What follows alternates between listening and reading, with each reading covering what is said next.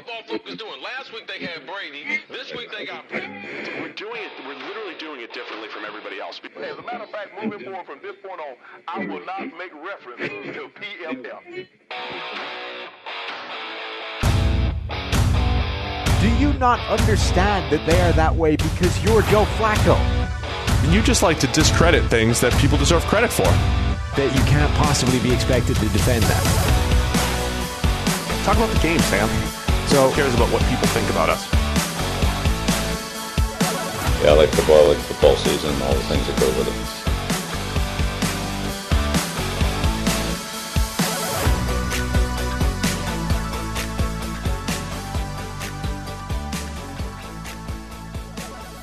Welcome into the PFF NFL podcast. It's back. Steve Palazzolo, Sam Monson here, previewing Week 5 of the NFL. I brought it back just for you, Sam. But let's get right into the action. Actually, no, first, I want to tell you guys about my friends over at Monkey Knife Fight. I think you guys have heard us talking about this, but listen up to this deal, because any first-time depositor at Monkey Knife Fight that puts at least $20 into their account while using the promo code PFF will receive a free PFF Edge annual subscription. That's right, a $40 value for just $20, and you get the opportunity to turn that 20 into even more money playing daily fantasy and prop games at one of the fastest-growing fantasy sites in the U.S. Go to Monkey Knife Fight, deposit your 20 with the promo code PFF today. Receive a free PFF Edge annual subscription, and we all profit. $40 Edge annual for just $20. This is a no-brainer. All right, Sam. Let's get into the games here. I'm all about everybody profiting. That's what we're trying to do here. We have millions and millions of listeners, and we're just trying to help you guys out. We're a team. We're a family. We quickly tease what's coming up later in this show. Monster show. Huge. It is actually a monster show. A good friend, Andrew Siciliano. Yes. That is the guy that you've been teasing that's going to be on the show. So we're slipping dangerously into some like double entendre territory there. That was a risky one. I noticed multiple times during the Siciliano interview that I kept dropping one that was just unfortunate, and I couldn't stop saying it. It just, my brain realized the second it came out of my mouth that it was a questionable line of words, but couldn't stop repeating it when I was trying to articulate that point. So I'm just saying, between this and what's coming up later, we've strayed into some questionable wordplay. Well, stick around for that. Figure out what Sam was talking about. The Andrew interview was fantastic. We talk about his rivalry with Scott Hansen, the true #1 Red Zone channel between the DirecTV version and the cable version. We talk a little inside TV. It's a lot of fun. And I think Andrew might actually give us a shout out on Red Zone channel. Yeah, so we need your help to come up with things that we can give him to say on the Red Zone channel that are PFF podcast specific. Listen to the interview. It's going to be awesome. And then Sam has presented a contract for me on the table here. The official Josh Allen apology form, which I signed yesterday, and you have been presented with here.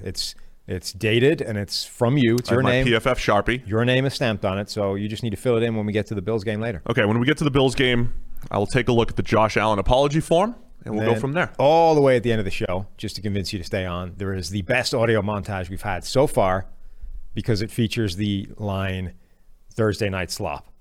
The Thursday night part is great, which is, of course, in reference to the Broncos and the Jets from last week. So, but could be applicable to most Thursday night games. Stick around for all of it. It's an action-packed show, and we're going to get started right now. Speaking of which, Thursday night football. Yeah.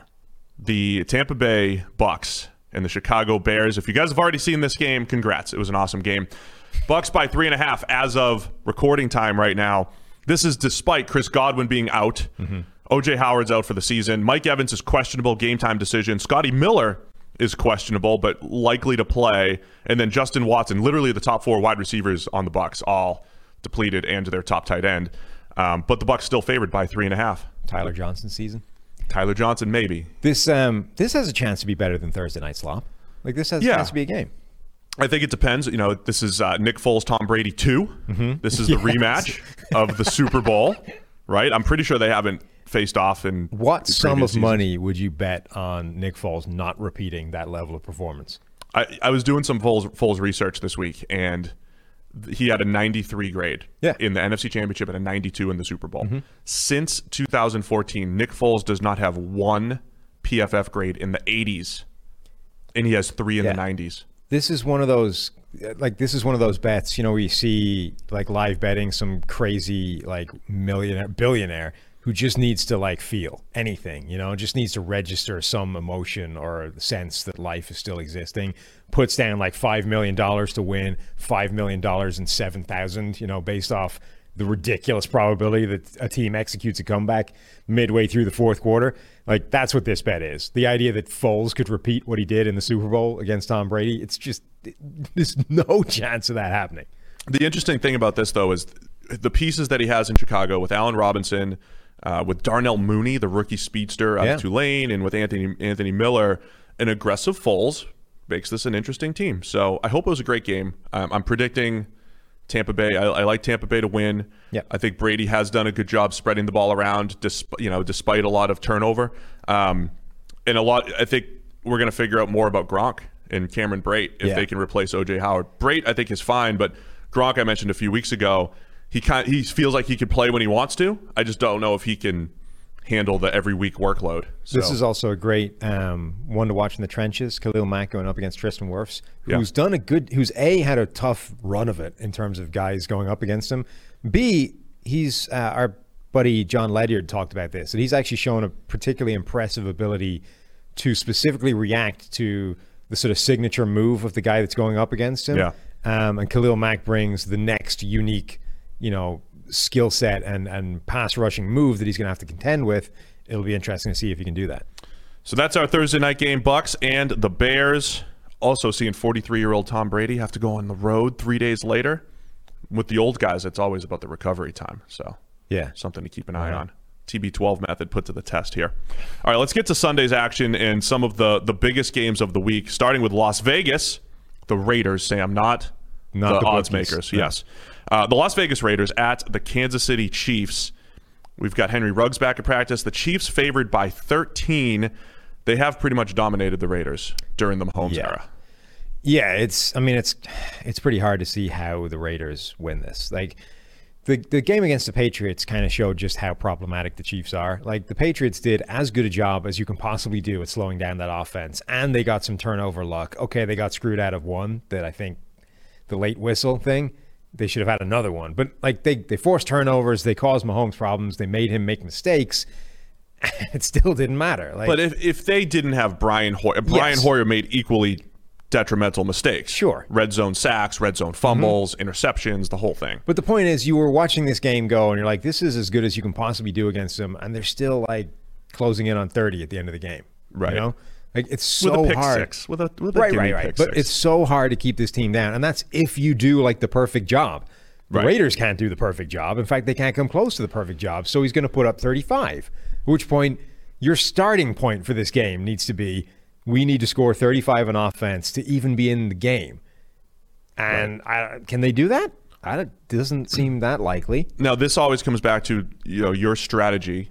The Patriots were executing the strategy you said. Keep the ball away from the Chiefs and play good defense. But that's the playing good defense part isn't really a strategy, because if people could do that, they would have done it a couple years ago against Mahomes. The Patriots are equipped with Belichick leading the way with their personnel to mix up man and zone as they did, to take away Mahomes' best weapons.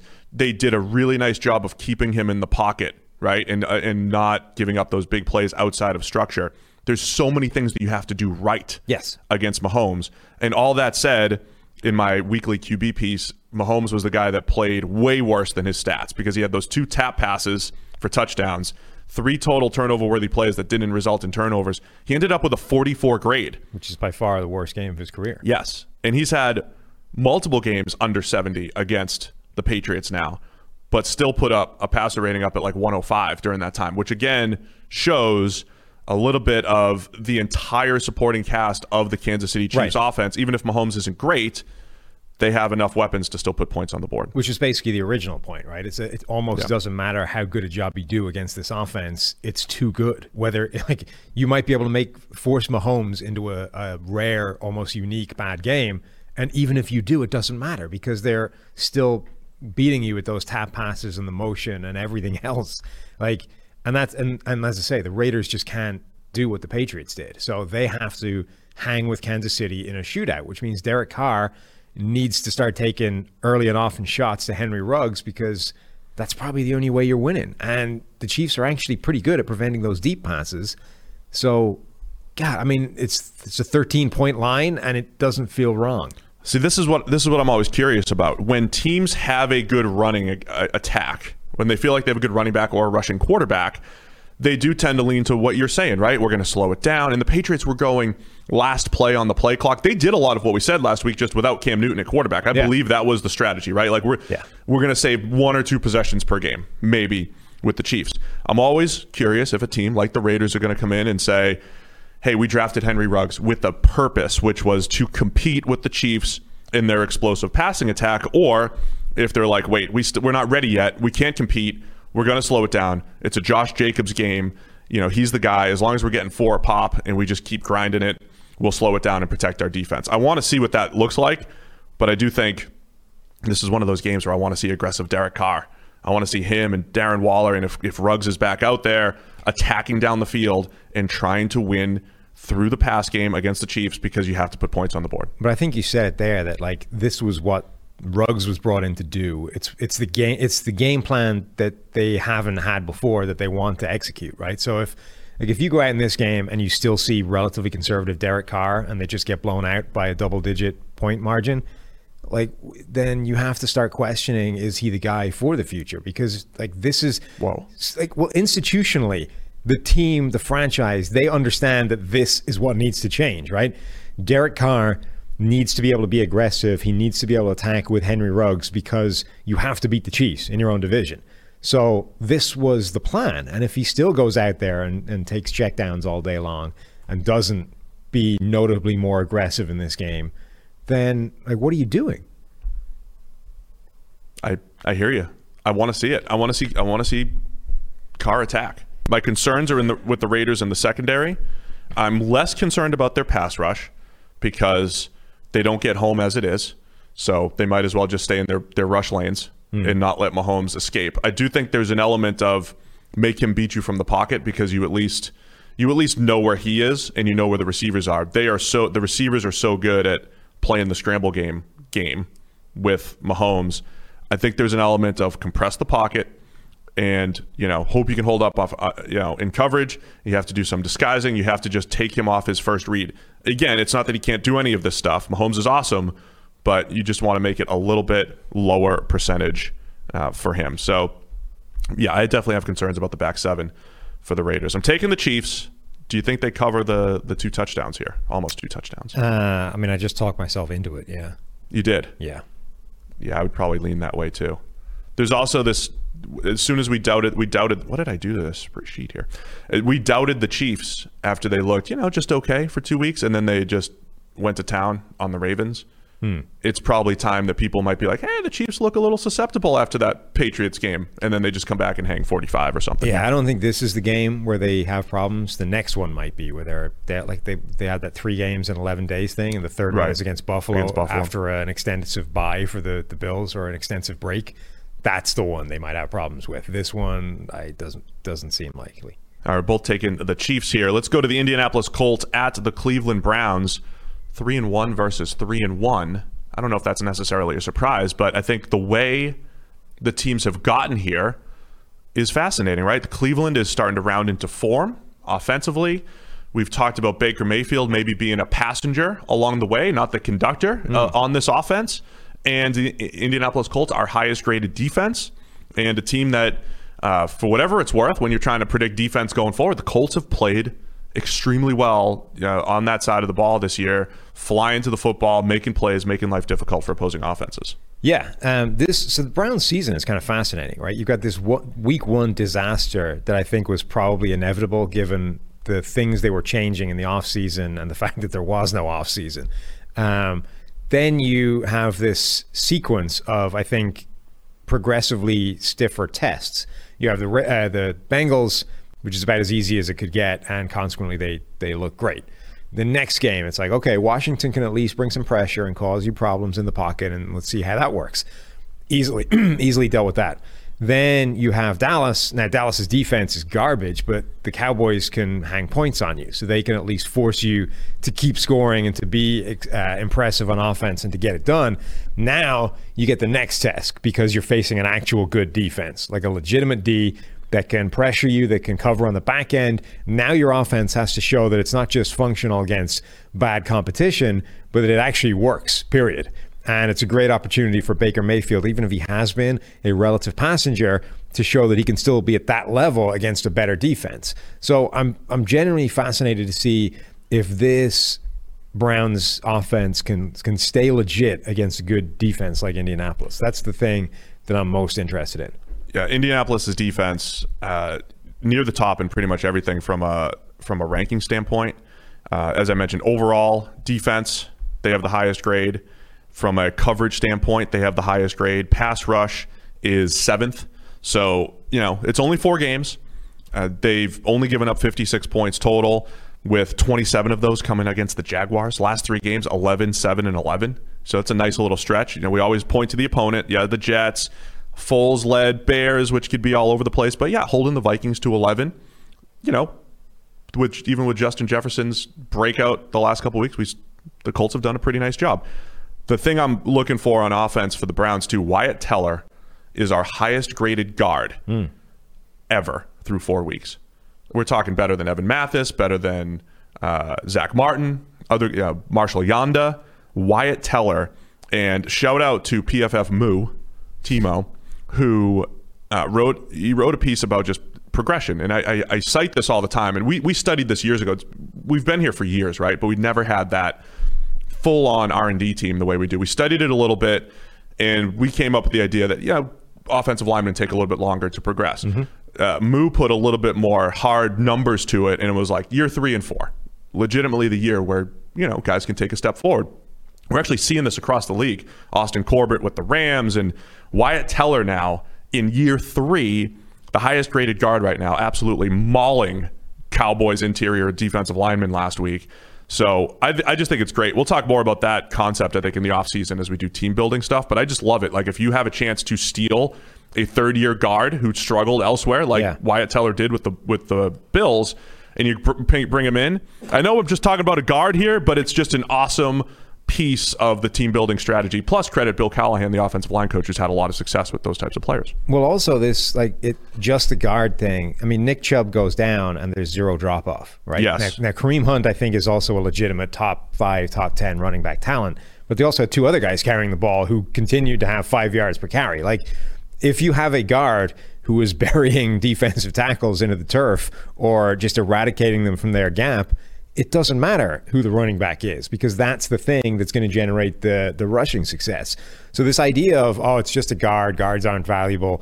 Guards might genuinely have a significantly bigger impact than a top running back, because they can open up those holes if they're playing at that kind of level. Especially in a run-heavy attack. So keep an eye, if you're going to be watching the trenches there, DeForest Buckner, highest-graded defender for the Colts. His matchups with Wyatt Teller, when they're opposite each other, Buckner has a 90-plus pass rush grade so far this season, 15 pressures, and that has looked like a really nice move for the Colts, which I thought at the time, I loved the move for the Niners because they weren't going to be able to pay Buckner. But it was also, you talked about it a lot, it was a good move for the Colts because they had the money. Well, they had the money, and they were happy to give that to the guy that had been in San Francisco. Like, so far, he's on course for a way better season than he ever had with the 49ers. And they were happy to spend the first-round pick and the giant contract on that guy. Like, if you were happy about that, how much happier are you going to be that he's on track for like a 10-point grading bump this season? Like, they must be loving life in terms of how the Buckner thing has worked out through the first month. Yeah, and I think the story of this Colts defense is they've spent so many years just adding young guys to the mix, and you got a Darius Leonard who has played like a top 101 player, I would say, and one of the best linebackers in the league. But the contribution they're getting from Buckner, the contribution they're getting from ex-Xavier Rhodes, and from Justin Houston, who's been there, but it's the veterans combined with the youth movement that they've had over there in Indy. And this is starting to finally come together. So I'm going to love this matchup against the Browns. Colts by 1.5 on the road here. You talked about the Browns maybe playing it closer with the Cowboys than we expected last week, and they crushed them. Do you believe in the Browns again this week? No. I think against a better defense and against a good defense, we're going to see some more struggles. And I don't think we've seen yet that this offense functions when it's struggling. Like we've seen, if everything goes well, like this is the kind of offense as well. We saw this with the Vikings at times. When things go well, it looks great. When things don't go so well, it doesn't have as many answers, and it tends to struggle a little bit. And I think that's where I get these sort of Kirk Cousins feels about the Baker Mayfield situation again, right? It's for the same reasons that when things kind of go badly, he doesn't really feel like the quarterback that's going to make up the difference. So I think the Colts defense will cause problems, and I don't know that Baker Mayfield is going to be the guy that offsets that difference and means that you won't see the drop-off. So I'm going to lean Colts, but I think it's going to be because Phillip Rivers has got to make some plays in this one. They're going to rely on Rivers a little bit more than they've had to the last few weeks. He has not thrown the ball down the field all that well, but I think they're going to need to. The pressure watch, 27 pressures all season. I don't have any cool numbers that show like, hey, he got pressured 27 times, like 5 different. He may have actually been with the Chargers 27 times in a game. That probably happened a few times. Well, there was a game where Dombrowski coughed up like 18, so true. That could have hit 27 easily, right? So yeah, only 27 times pressured for Phillip Rivers through 4 games. So keep an eye on the O-line and Myles Garrett moving around. And I picked Myles Garrett as Defensive Player of the Year coming in. That could be one of my actual only predictions that comes true with his 3 forced fumbles, getting after it. So I'm still liking my Seattle to win the division pick. You did nail it. Was pilloried. That was your bold right. pick. I mean, I didn't necessarily believe it, but I thought it had a chance to happen.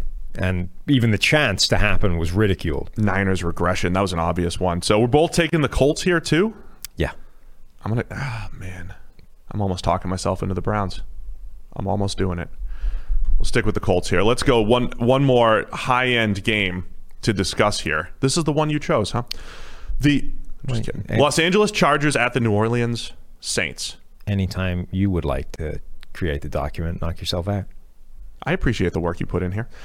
Chargers Saints might be moved because of the weather. The Dombrowski game did, in fact, cause 29 pressures on Phillip Rivers. 29 So Phillip Rivers, who's been pressured 27 times this year, has had games where he was pressured 29 times in his career. Yes. I'm sure every quarterback has at least one of those. Actually, that's not even the Dombrowski game. I missed the year. That's just another random game where he was pressured 29 times. All right, don't look at it any further. Let's discuss the Saints and the Chargers.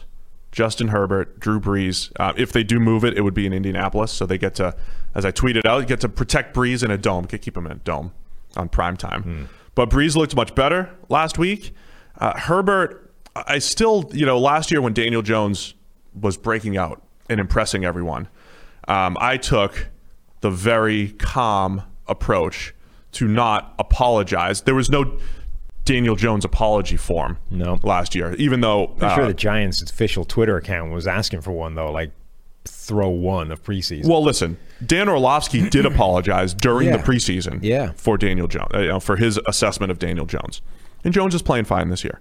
But last year, I'm watching him, and Jones had some high-end games. He had some bad stuff. He's fumbling left and right, but he's making some great throws. I'm like, all right, read my scouting report. This is it, right? Like, he does NFL stuff. He does bad stuff. He's Nick Foles-ish. I would say Herbert, to this point, go read my scouting report. Go read my draft preview on Herbert. I said he's got field-flipping arm strength, Sam. And in the right system where he's attacking down the field, he can have some success. But he still misses too many throws. Have you not been more impressed, though, with Justin Herbert so far than with Daniel Jones? Yeah, I would say I've been, but I also came from I came with a higher standard there too. I said I would take Herbert back into I've put Herbert back into the first round in my head as a guy that I would, want to bring in and develop, but not necessarily tie my franchise to. I said the same thing about Josh Allen. Late first, more of an early than an early first. So I had higher expectations for Herbert than I had for Daniel Jones. All right, fair enough. I mean, the point I think is that, look, Herbert has done a lot of good stuff, but every game so far there's been at least one horrendous decision, and they've actually cost them the games. Like 2 of those games, they basically lost off the strength of the hideous decision that he made to throw the interception, But that's like the only thing that's holding him back from being like really good right now, which is impressive. Like, I know it's always difficult to to place these sort of volatile, capable of good and bad, often at the same time, quarterbacks. But I think overall, he's been more impressive and more consistently impressive than I was expecting him to be. But it's like every game, there's been one of those. If we could just get just that one play out of his game each performance, he's like immediately like a top 10 quarterback. Whoa. Top 10? I mean, seriously, if you take out if you take away a couple the of one bad hideous decisions. interception every week. So what I was most impressed about last week, we talk a lot about supporting cast here and all that stuff. He was throwing to not great names and throwing field flipping God, stop using bombs. But I mentioned on the Monday pod, the zero blitz, right? You don't have a safety. Yeah. You recognize it. You hang in there. You're probably going to get hit, or you get guys in your face, and he puts it right on his receiver. Creating those chunk plays has been great. We've also talked about, it's kind of like Joe Burrow a little bit. It's a situation where the O-line's not great. You're probably going to get hit more than you'd like, but the guys you're throwing to are pretty good. And they're even better, in Los Angeles with Hunter Henry, with Keenan Allen, and when they're completely healthy, those guys are better. But again, he's thrown to some backup receivers and did a really nice job. So yeah, I've been impressed with Herbert. I want to see him handle some of the easy stuff right now. He still misses a couple extra throws than he should, and to your point, the disastrous decisions in there. Back-to-back games of, young rookie quarterback facing geriatric opposition. There was like 21 years or something between him and Tom Brady last week. Like it's whatever that is, -1 or 2 this year. They were showing both of them through the years. Yeah. And it was like Brady holding up a Super Bowl trophy and Herbert like the 3-year-old in a pumpkin patch. Like the gap between the two of them is old enough to drink. Yeah, it really is. It's great. And like Breeze isn't quite that, but he's getting there. Right. The interest, and it's another chance for Breeze to show that, look, that wasn't a fluke against Detroit. I can actually still be a viable quarterback, which we need. Otherwise, I think this team isn't going to the Super Bowl. And again, it's a step up, right? It's a very different defense, but it's a much better defense as well. So can Breeze actually show that was a bounce back and that he's on track again? Or does he go back to being old man Breeze from the first couple of games that was bad? Yeah, and watching Breeze last week, I think you just see he's just a smaller margin for error, right? He needs, and he's already got great anticipation. I don't think I've ever seen a quarterback's mind move through a play as quickly as Breeze. His eyes are just incredible. Now he might have to do that just a tick quicker to offset the arm and the velocity. Do you think that becomes a bigger problem against a zone-heavy defense than it is a man-heavy one? Maybe because, I'd say so. Because just all the windows are just a little bit tighter. Breeze has never had a cannon for an arm, but he could throw the ball up the seam. Why could he do that? Because his timing was impeccable. His accuracy has been great, but also he can manipulate and move with his eyes and all that stuff. If that is off just a little bit, then the whole thing's... that was Peyton trying to throw the seam that you always reference back in 2012, right? He's like, I'm throwing a seam, and it gets picked off 3 times. It's like, whoa, I can't do that anymore. Yeah, I don't know if it's the timing. It's that, like, if your arm deteriorates to the point where it just takes longer to get there, the guy watching you throw, like the defensive back with his eyes on the quarterback, he's always seeing you where you're going to go with the ball, and he has a chance to jump that play. If the ball simply takes longer to get to where it's supposed to go, you have longer to make that play. So in the past, it didn't matter that you saw it coming. You weren't going to get there in time because the ball was hitting the guy it was supposed to hit before you could make the play. Now, it's taken just a little bit longer. The fact that you're half a step, or you were half a step behind, the difference between the two might be that half a step, and suddenly you can make a play. Against man coverage, in theory, it doesn't really matter because the guy's not looking at you anyway, right? So you just have to be able to adjust your timing so that you hit the guy in the right spot and you're good. But zone, you're dealing with the idea of they get to see what you're doing with the ball. And if the fundamental problem is the velocity with which you're throwing it is now smaller, lower, so that it takes longer, it's just simple physics. They have more time to operate and more time to make a play. So yeah, I completely agree, and that's why I said it's just a smaller margin of error, and you have to be a little bit earlier. So you have to, and Breeze has a lot of these passes, like he'll throw a deep out or a deep comeback, and he'll just throw it to space. And every quarterback has that to a point, but Breeze throws it really early, throws it to space, trust that Emmanuel Sanders is going to get there, whoever's going to get there. And the velocity doesn't matter on that. You just lob it up, and you just know it's going to get to the area, right? You can't do that up the seam as much. So I think that is where you're losing some of the passes that have made the Saints so difficult to defend through the years. I once again do want to see teams come up and make him. I think you just want to make him like he had 4 big time throws the other day, including tight red zone.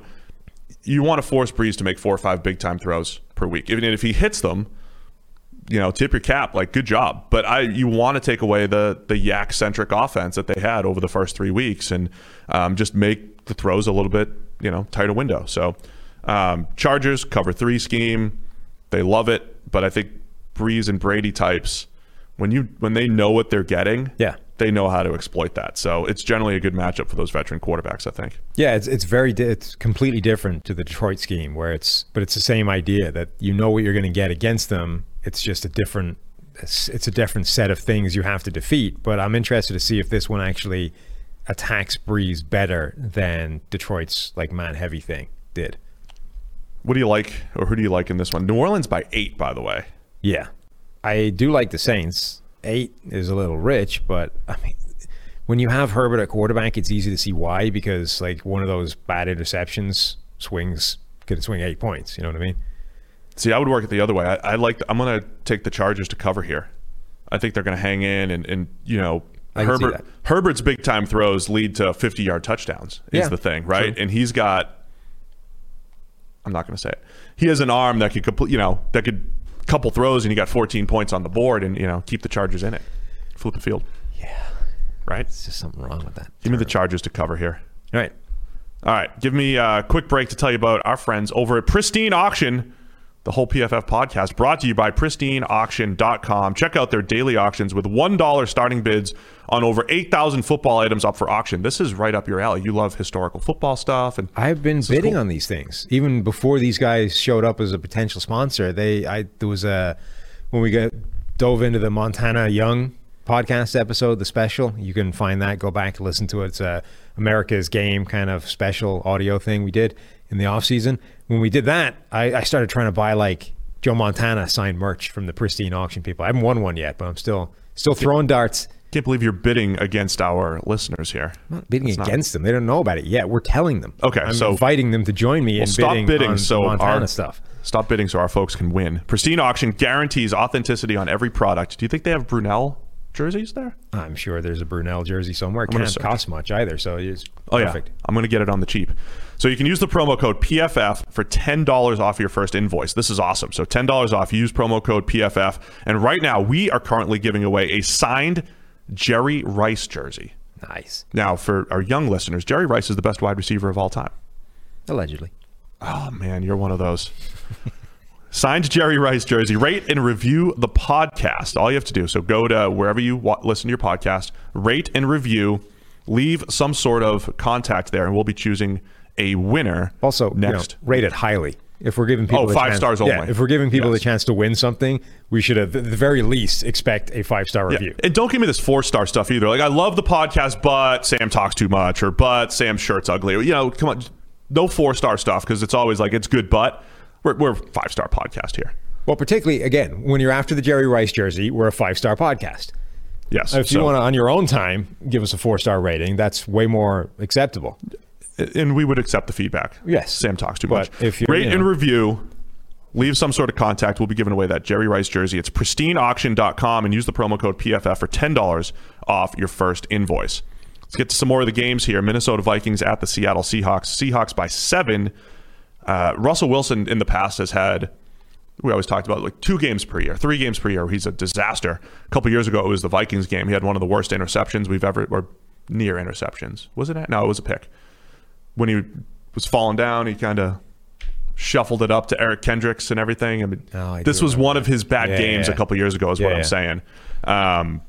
In Seattle too, on in prime time. But can Minnesota hang with what Seattle's doing offensively? So I was on our friend Matthew Collar's podcast during the week, and we were talking about how the Vikings schedule is setting up to just be this sequence of comedy shootouts, like Minnesota, like the Cowboys. Yeah, exactly. So they they won the game, obviously, against Houston, but it's not like they fixed everything. Like, the defense is still not good. It's still got major problems in multiple pretty key areas. You've got a couple of guys playing well there, and that's helping, but you're going up against Russell Wilson, who's just dominating right now, and those receivers that are amazing. So like, the Vikings defense is not going to be able to stop Russell Wilson unless he does have one of those random bad Russell Wilson games, which basically hasn't happened for like 2.5 years now.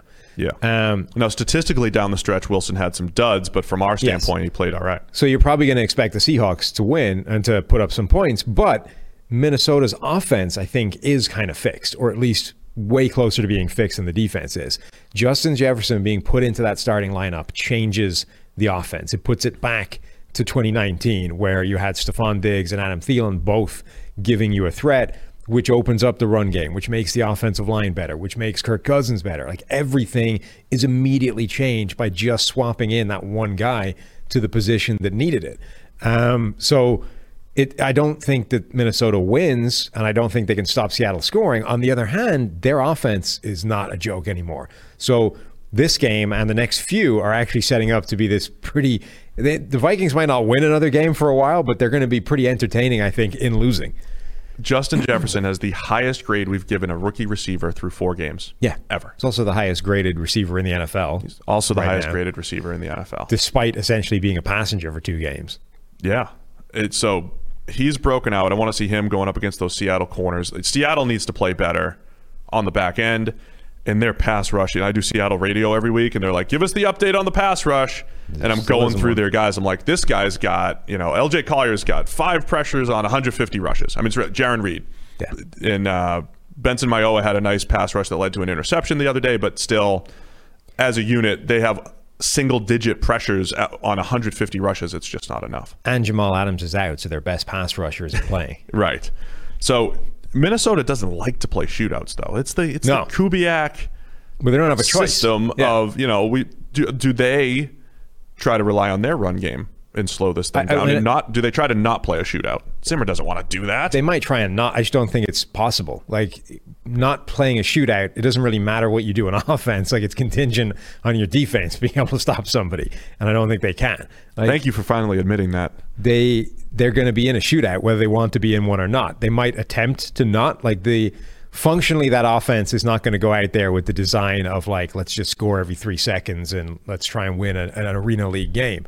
I just think this game is going that way. Like, it's going to be a shootout. Seattle is probably going to go to a lead of some description, and you're kind of going to be forced to hang with them. DK Metcalf is averaging 25 yards per reception. Yeah. Now, Jefferson is up over 21, so it has the 2 highest. Yeah. But 25 yards per reception. And DK, because he has 4 drops, he saved that average by dropping a few passes. He's probably like, this is only a 10-yarder. Can you drop this thing. Can you imagine the comedy of Cameron Dantzler covering DK Metcalf? Oh, man. There's like a 50-pound swing between the two of them. I need that in my life. What's DK, like 230? Yeah. It might be more now. There's like 50 pounds between those two guys. He's like a speedy David Boston. That's half the difference between you and me, and you're like twice the size I am. Well, that's must-see TV just for the matchup. That's what I'm saying. Seattle by 7. Think they cover? I can see the Vikings covering that, but I think they lose. I'm gonna take Seattle to do. Well, no, I'm taking Minnesota to cover. Seattle to win. Seattle still doesn't know how to play normal football games.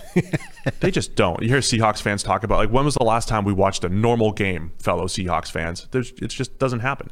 Like, here's this team we should crush. Just doesn't happen. Huh.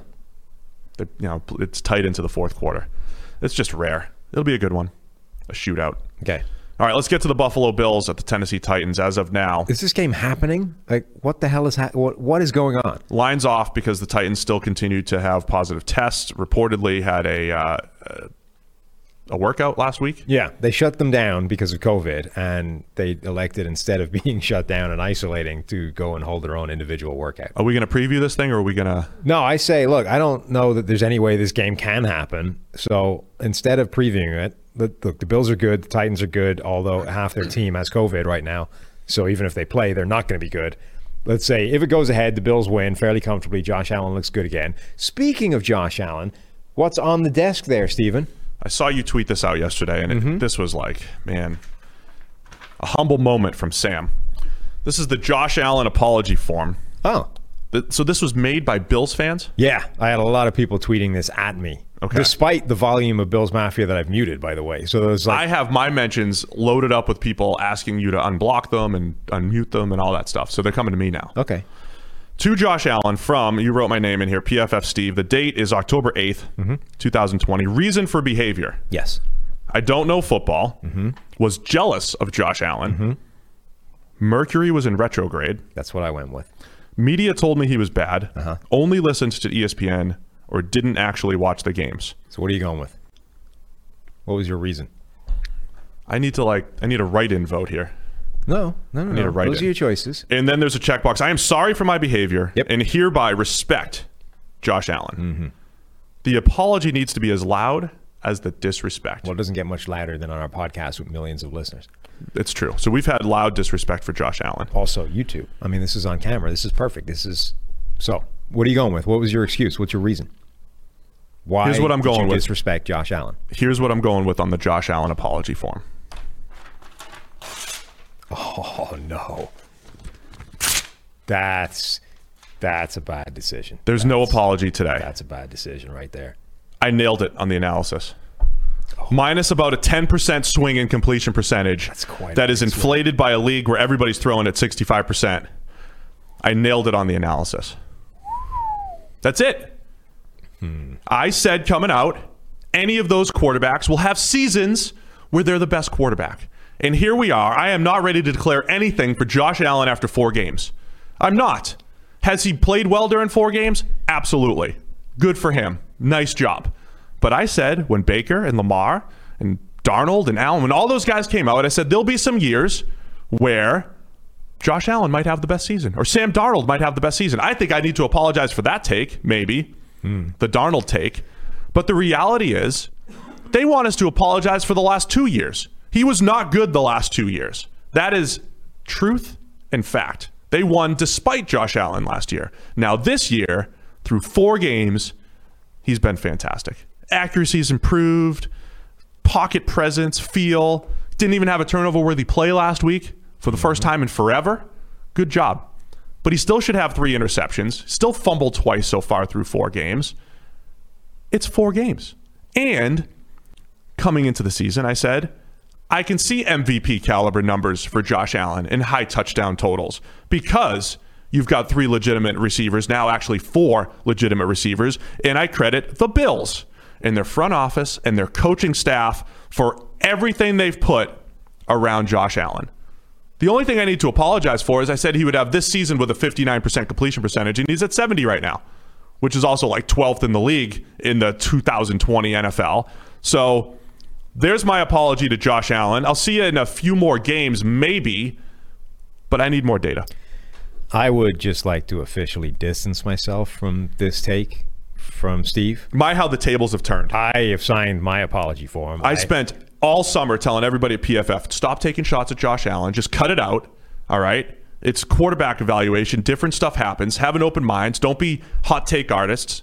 And I had a neutral, nice take. He hasn't shown much yet, but he could. He's got all the high-end potential. We even made the point last year. Look at this. He graded incredibly on passes up to 20 yards, and he was so bad on 20-plus yard throws, and you kept saying, he can't hit a deep ball. He can't. I said, no, because when you have receivers and they're more open, you're going to hit deep ball. You're going to produce down the field. And all of a sudden, that's what Josh Allen's doing. I nailed it. I nailed the analysis on Josh Allen. So I'm not apologizing for anything. You were off by 12% in completion rate. It's one stat. Who cares? As his ceiling. Who cares? You were wildly off. I wasn't expecting him to grade this well, but it's 4 games. Yeah. It's a 4-game stretch. I'm just saying. Send me the I didn't think Josh Allen could play this well in a 4-game stretch note, and maybe I'll sign that. I'm not apologizing for anything. I wouldn't want to Analysis was nailed. Bills Mafia bear the way you just did, but all right.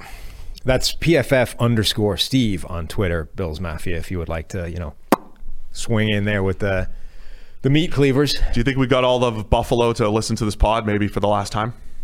Did I do that? I mean, I want Buffalo fans to be with us. I'm crediting your team. Anyone that came back because I signed the form is busy writing you hate mail right now. I do want to say I've been very impressed with Josh Allen through 4 games. No, you can't walk He's it back played now. great. You just tore up the form. I'm saying there's a difference between acknowledging how well he's played through 4 games, which has been good, and then apologizing for my correct analysis. No, you just burned the entire bridge. You're done. You are going to be harangued by Bills Mafia until the day you die now. I bought a T-shirt and signed a form. You just antagonized him by tearing it up. Your humility has really played well on social. That's been good. Nice job. Oh, dear. You're done. You're never going to be able to go on Twitter again. I'm just not apologizing. Just not apologizing for correct analysis. Steve is so screwed. The guy doesn't even know. So I'm taking Buffalo this week if they play. Yeah? Yeah. Okay. Go Bills. Carolina Panthers at the Atlanta Falcons. What are we looking for in this one? Panthers, look at this. Matt Rule turning things around. So if you look at these two rosters and you're looking at Matt Ryan and all the playmakers for Atlanta, and the defense looks poor. Yeah. But you've got Carolina, and they've got some nice playmakers, and game manager Teddy, and a defense of young guys and no names.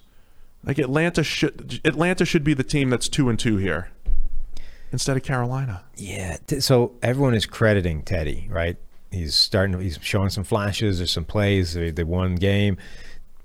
He's not playing that well. He's not playing that well. Really isn't. And there's some plays there that should have been punished and haven't been. And it's sad because everyone loves Teddy. The dude almost lost his leg, let alone his career. I think he'll cut down. Like turnover-worthy plays are way too high right now. He'll cut down on those. He'll be fine. Alternatively, he won't cut down on them, and he'll start getting punished for them, and then things look bad. Yeah, but again, I think this goes down to the supporting cast concept and the play calling, and the supporting cast is pretty good. That's what I mean. Yeah, that's why his statistics are pretty good. Plus, yeah, I mean, he like week 1 he had a completion right through a linebacker's hands. Yeah, he's had some easy touchdown passes in there and all that stuff. So yeah, I think the production's inflated a little bit right now, but I think he'll play a cleaner brand of football, and the offense is doing a nice job. A little bit. I'm kind of expecting the other shoe to drop at some point in terms of those mistakes starting to punish them as opposed to just going by unnoticed. Yeah. He didn't do a good job of avoiding safeties last week, and it just didn't come back to bite as much as it should have. Why are there so many garbage defenses in the NFL in 2020?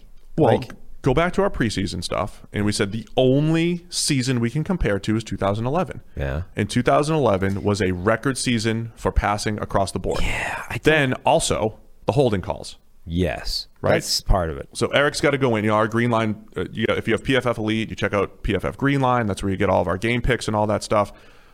Eric has to go in and make adjustments for the league and just say, look, the league, we predicted this, and then the league's completely changed. It is fascinating to me that a league can actually calibrate scoring the way they want to. And of course, baseball did this. I'm not going to get on a tangent. I'm not. But generally, if you're worried about fan support for any reason, because of lockouts and strikes and COVIDs or whatever it is, more points, more runs, more exciting stuff is better, right? So the fact that the NFL can calibrate this a little bit, the opposite of what they did in 2018. Remember the first 3 weeks, holding left and right. It was ridiculous. They had to put a stop to it. This year, they cut back on the holding calls, right? So you just don't have those negated plays anymore, and there's more offense, and it leads to more points, and fantasy and betting and everything is happy and exciting, and you go from there. But we've had to adjust to the new calibrated league. That's definitely a part of it, right? I think that's moving the entire overall picture in the direction of offense, and a huge amount, right? Because in your head, you're like, well, it's just a few holding calls. What difference does that make? But those are like the biggest drive-killing plays you can get, right? Like the difference, you've seen those numbers in terms of pressure. Like when you get a sack on offense, it's so hard to get a first down after a sack because it just puts you back up behind the chains so much.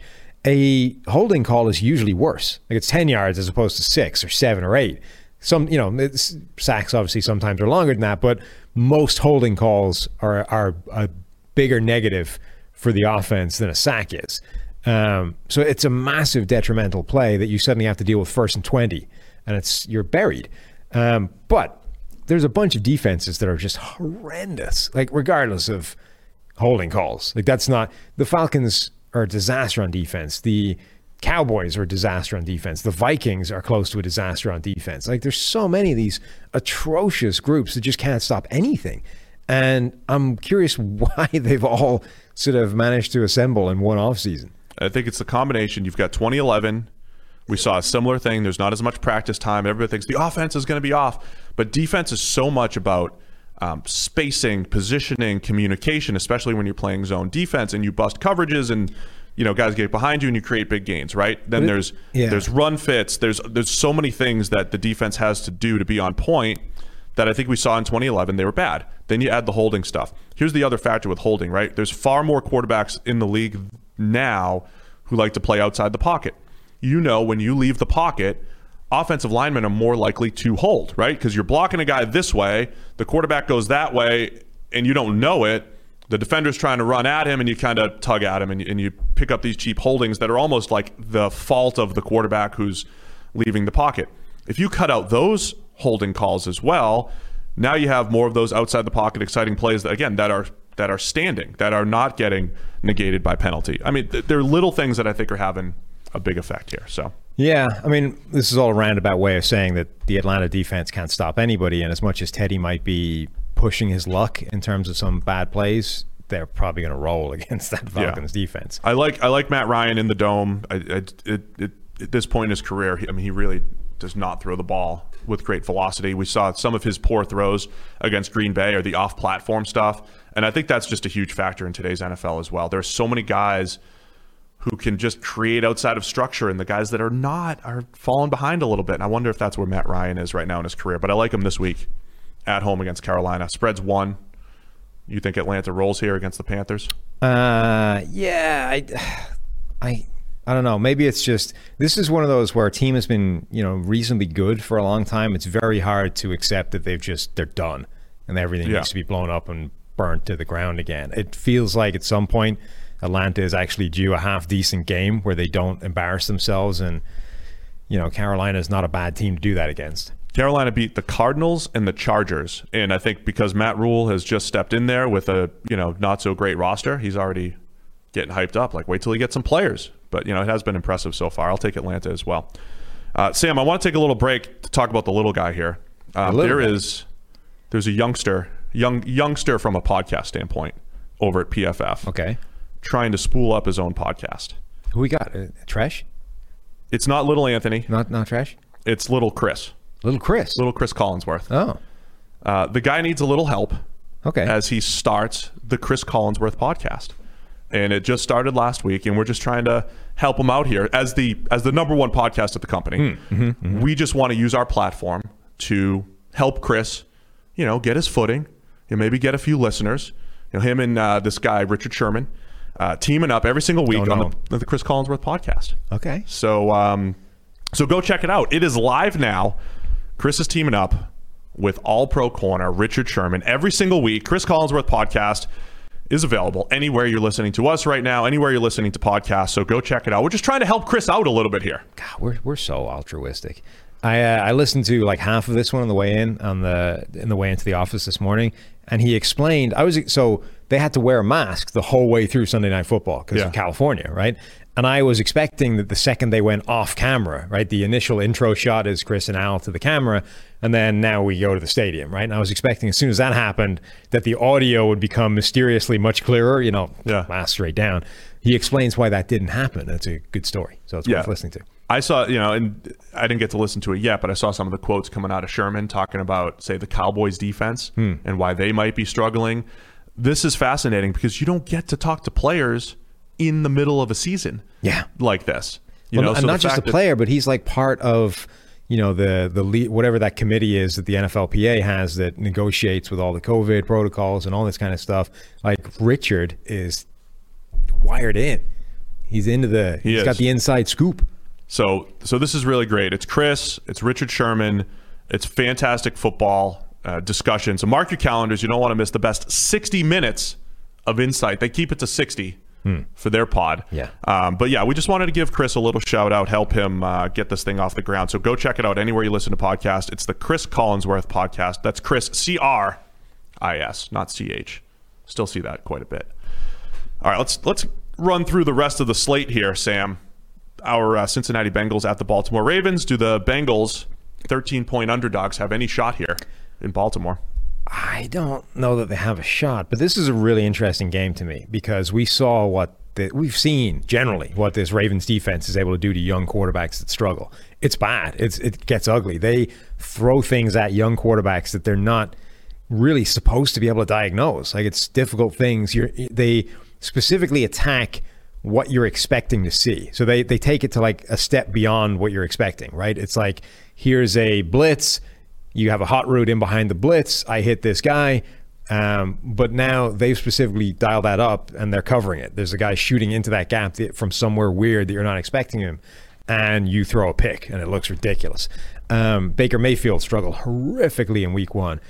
Dwayne Haskins actually didn't play terribly last week, but it's a different challenge for Joe Burrow, right? He's going to be under pressure again because he's under pressure every week. Now he's under pressure in a way that the team that's pressuring him is also throwing weird things off the back end of that. So he in theory is going to be caused to hesitate a little bit, to work out what he's seeing and try and put the ball there in a way that he don't have to do against some other defenses, and that might cause some issues, whether it's taking longer to deliver the ball, whether it's putting the ball in the wrong place and just having a couple of bad decisions. I just think Burrow has been so good so far. Now it's a really interesting challenge to see how he reacts to a defense that should be really hard on a young quarterback. Yeah, Ravens have the second highest blitz percentage in the league, but they're not getting home a ton relative to last year. Yeah, it's a 13-point spread. I'm going to say this: I like the Bengals to cover, and I think it's going to be one of those games where, again, it's not like moral victories like I was talking about the Panthers, just the fact that they're competitive with the first-year coach.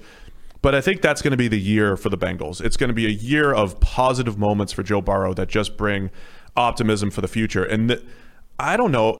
I think the Bengals might be unblowoutable at this point. Unblowoutable. I don't know if they could be blown out with Joe Burrow at the helm. Okay. I think it's just a different team. It's going to be one of those games where he might not even have the best game, but he's going to hang in there, keep it close, might even be within a score in the fourth quarter, and he's going to have a chance to pull off an upset against the Ravens. That's what I'm feeling in this game. So I like the Bengals to cover, the Ravens to win, and I think we just continue to be impressed by Joe Burrow and everything that he's bringing to the table. Yep. Every single week. I can see that. Let's go to Jacksonville at Houston. Bill O'Brien is out. Houston is a 6-point favorite here. Once again, I do Houston radio, and all the folks are like, this is the lock of the week. Because you get the new coach in there, you get a little pep in the step across the building, and Romeo Crennel's taking over. Yeah. Houston, are they a lock at -6 here? No, I don't think they're a lock. This Texans team isn't good. That's part of the issue. They've got a bad schedule to start the season. They've got a bad schedule for the rest of the season. Jacksonville is quite a nice middle, break essentially to the nightmare of teams they have to face. But fundamentally, this team isn't in a good place right now. And yeah, getting rid of Bill O'Brien might have a nice effect in terms of just improving the atmosphere all around. Whatever about GM Bill O'Brien getting head coach Bill O'Brien fired. There's reports that he was getting into some shouting matches with players and coaches and stuff. That's the signal that the atmosphere generally was in a bad place in the building. And there's no. I mean, that stuff has an effect. There's no knowing what it does. We work in an office, and we've had shouting matches in the office here. And sure. But my point is, there's no way of identifying what effect just alleviating a bad atmosphere has on a place. And I think it could have a significant one, but it won't have a more significant one than the fact that the playing talent is the same and they haven't been playing well. Unless J.J. Watt stops playing averagely, there's nobody on defense that's going to get any pressure. Unless the secondary figures out how to cover, they're not going to be able to stop DJ Chark. Unless Deshaun Watson gets more comfortable with all his receivers, they're not going to be able to carve up Jacksonville. So, I'm not ready to say now that the problem is gone, they're going to roll. I like Houston here. I mean, I just think you just get that 1 week bump, I think, where things change a little bit. I think Houston, I'm not a fan of their roster. I mean, when I throw my name in the GM hat, I'll highlight how much they've screwed up. You're only going for GM. You're not coach. No, I don't think I'm. Not ready for that. Okay. I'm pretty realistic here. Going in and being a general manager is enough. I'm not going to take coach and play calling duties and all that stuff. So the roster's not great. However, the linebackers have been terrible, well below their standard. Benardrick McKinney, Zach Cunningham, even, the Justin Reeds, like they have more talent in the secondary than even they're showing. And we always keep talking about this offense where they have the pieces to have a good offense. So whatever adjustments they're able to make this week, I'm just assuming they're going to be able to make some and and take advantage of some of the personnel that they have. So I like Houston here. I think they win, but I think it says more about the fact that Jacksonville have struggled badly the last couple of weeks than it does about Houston suddenly being good. Yeah, this will be an interesting one. It's not exciting on paper. I do want to see how the Texans bounce back, though. Los Angeles Rams at the Washington football team. Rams by 7 on the road here with Kyle Allen taking over for Dwayne Haskins. A lot of reports that it's a lot of off-field stuff with Dwayne Haskins, just the coaching staff not being happy with him at all. And I just want to say, we spend a lot of time talking about team building and off-season stuff and everything, and we talked about this last year. At number 2 overall, Washington had a choice between Tua, Herbert, but they could have gone quarterback, could have grabbed Tua, or they could have taken the safe pick, Chase Young. And our whole point is you cannot just buy into Dwayne Haskins just because and maybe pass up a Tua if Tua can be an excellent starting quarterback. Now, the rebuttal is going to be, well, don't worry. A year from now, they're going to have Chase Young and Trevor Lawrence or Justin Fields, and that's potentially true. But we're talking about the process here, and there was a good chance that Dwayne Haskins had if he had a mediocre season with just Terry McLaurin to throw to, this is still it's not a good team. So, I mean, either way, I think you want to find that franchise-changing quarterback, and until you have it, you keep taking chances. So people that laughed about drafting Tua, we're 4 games into the season, and Haskins has already been benched. Yeah. So it wouldn't have been a crazy thing to happen. And I will say that the off-field stuff, if that's what it is, and an attitude or whatever the thing is that's consigning him to the bench must be really bad, because putting Kyle Allen into the starting lineup as your answer at quarterback is a terrible idea. Kyle Allen last season had a turnover-worthy play rate of 6%. 6%. That's insane. It's absurdly high. It basically means that you're good for multiple turnover-worthy plays a game in a normal world of passing. To be fair, he had a high percentage of big-time throws as well. Both of those things tend to fluctuate a little bit more. I think in the short, Kyle Allen's not a starting quarterback in the NFL. Not in today's NFL where there's 32 of them. We talk about this every week. I think he ends up as a pretty good backup, though, because of that volatility. He's got a pretty good arm to get the ball to all levels of the field. We might see Washington's offense actually take a step forward. And then there'll be a game where he throws 4 picks and they're terrible.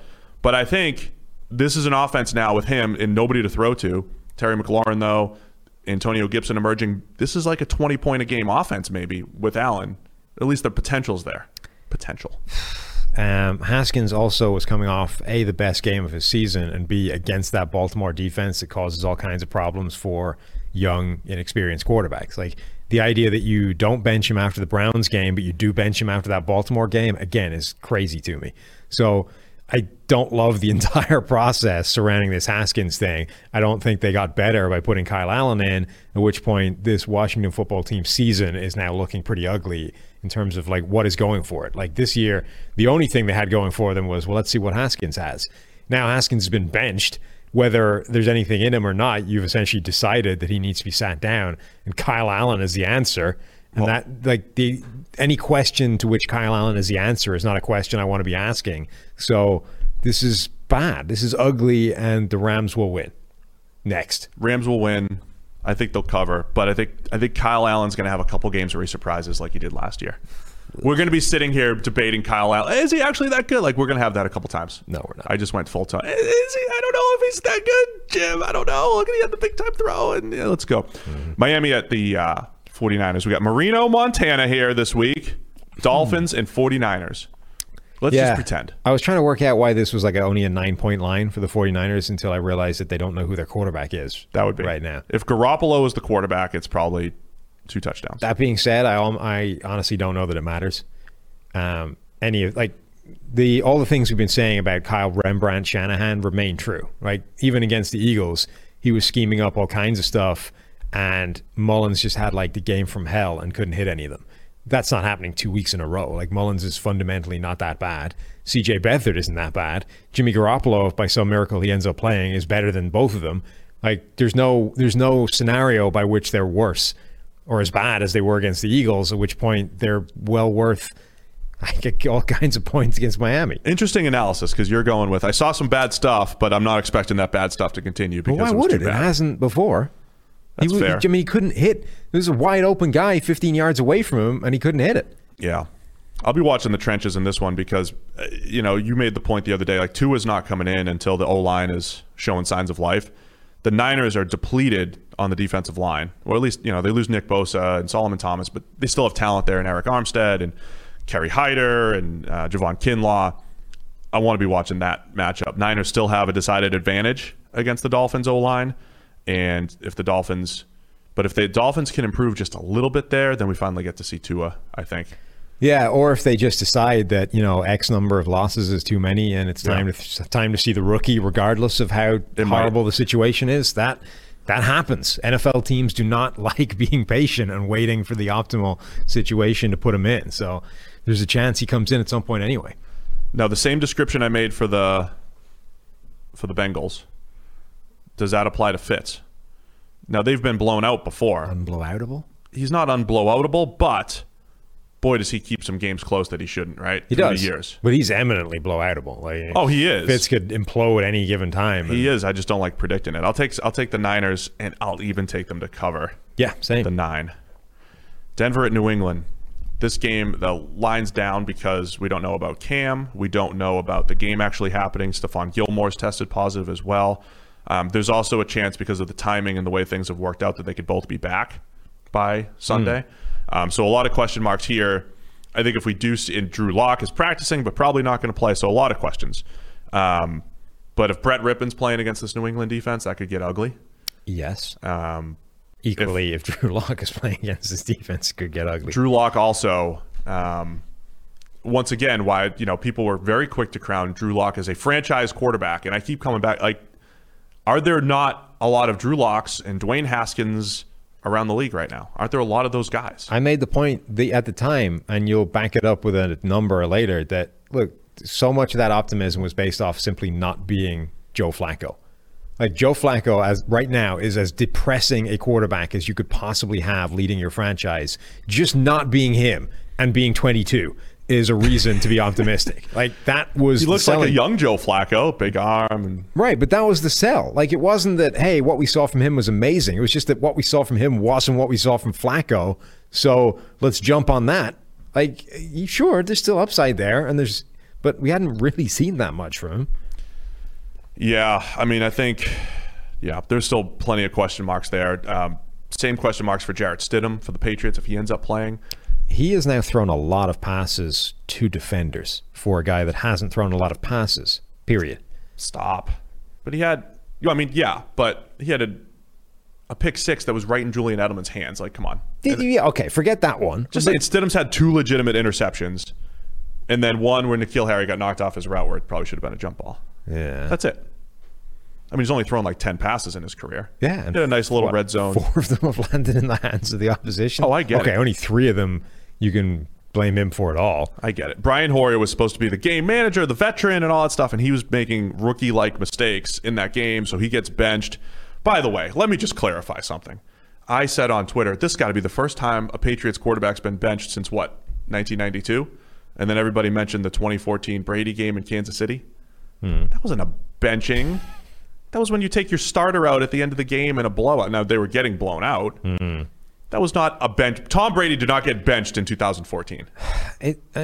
So it was one of those games where it's kind of a benching, but not like one that anybody thinks of as a permanent thing. It wasn't. Like a lot of of just benchings, like being up 42-7. You're just like, I'm taking my quarterback out. It's a blowout. But like a lot of benchings, it's like, well, that guy's been benched, and oh no, now he can't be the starter anymore because you just sat him down. There are also games where like a guy is just shitting himself to such a degree that you're like, dude, somebody pull him from the game before he like breaks a hip. That was what happened to Brady in that game. It was like, he is having such a nightmare in this game that just pull him, get him out of there before something bad happens. They were just playing the long game. It's week 4. You're not getting hurt. I don't think it's wrong to say he was benched, but it was only supposed to be for like Everybody on Twitter was wrong. The last few minutes of that game. Brady wasn't benched in 2014. They would just give it, taking him out at the end of the game. Anything else you're looking for in this Denver-New England game? Bringing him to the bench. Yes. Introducing him to the bench. New England, I think our feeling on the Patriots is going to change based off their schedule every week. Yeah, weekly. Right? They're beating some bad teams. They're losing to good teams. I think that's probably going to be what they are throughout the season. And that's a 9-7, 10-6 type of team that's, competing for the AFC East title. Yeah, I mean, this is one that is very contingent on the guys they're missing. I mean, obviously, no Gilmore completely changes what that defense is even capable of doing. No Cam Newton does the same thing for the offense.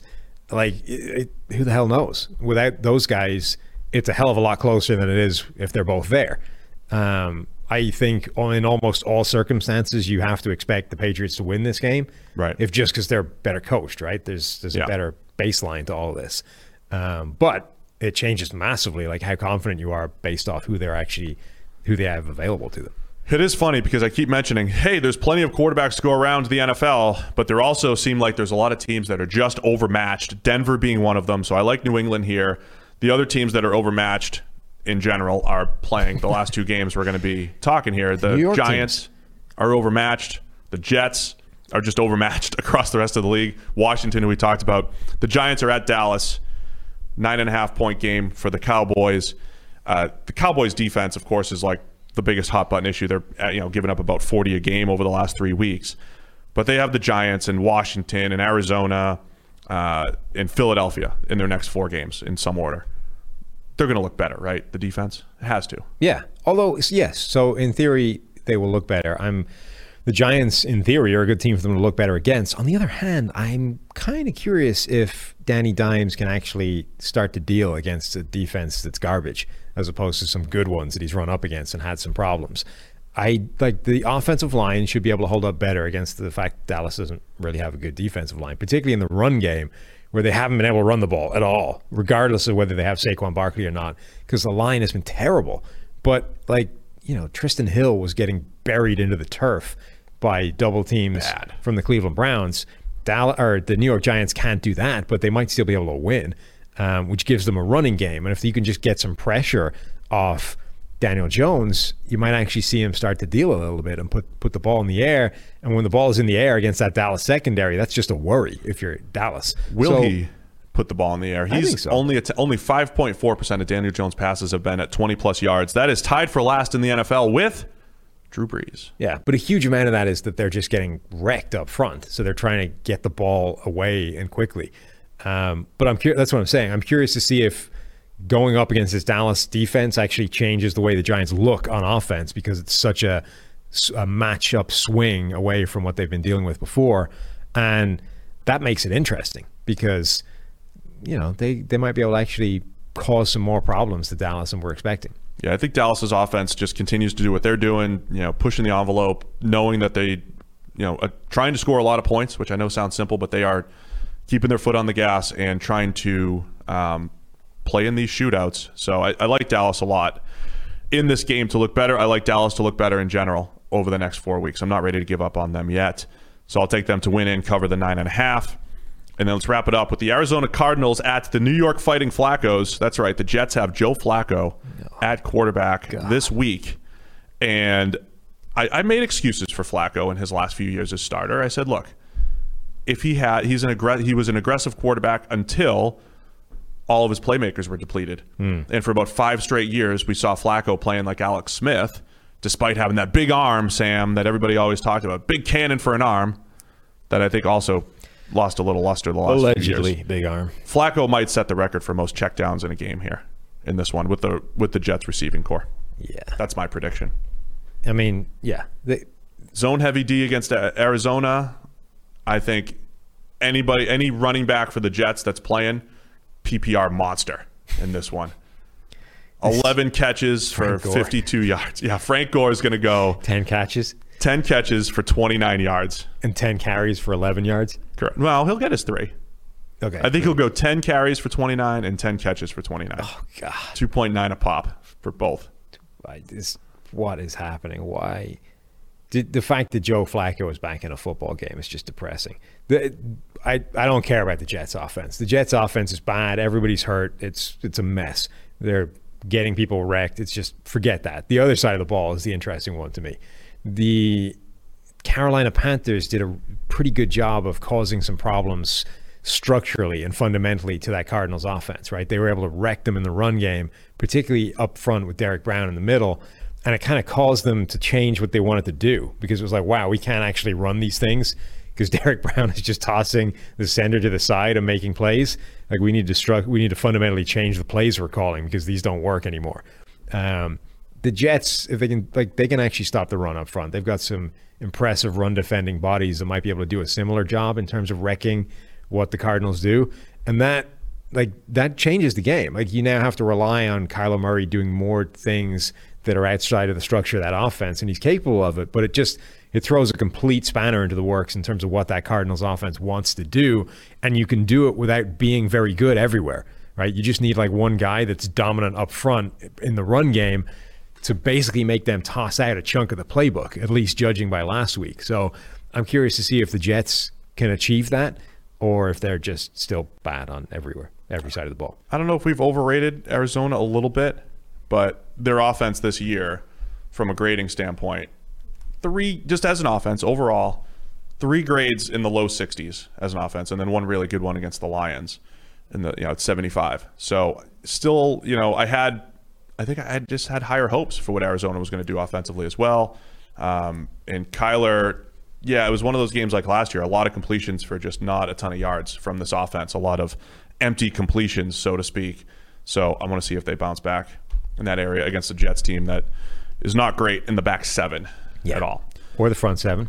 Or the front 7. Or the offense. Offensive line, receiver, quarterback. In fact, it's kind of tricky to find. Oh, yeah, we're moving. Yeah, we got some. We're in motion. Some video elements there. I love it. In the windows. Right, the floating heads in the windows. It's kind of difficult to find an area where the Jets are good. I'm taking Arizona. They're favored by 7, by the way, on the road. Yeah. I'll take Arizona. I think that it's not crazy. I'll take Arizona. I'll take the Jets to cover, though. Jets keep it close somehow. Sound good? That's it, man. That's all the games. Yeah. Let's get to Andrew. Anything else to push you? So you have your audio montage at the end, and we have our discussion right now with Andrew Siciliano of NFL Network, host of DirecTV's Red Zone, which we will discuss. So welcome in, friend of the show. We recorded this yesterday, Andrew Siciliano. All right, we are so excited to be joined by Sam's hero, Andrew Siciliano of the NFL Network. He's your hero, right, Sam? Are you nervous? One of them. We've got multiple heroes here as our fledgling broadcast careers. Welcome, Andrew. How's it going? Guys, I'm flattered. I'm touched. I'm moved. Sam, aim higher. But regardless, thank you, I think.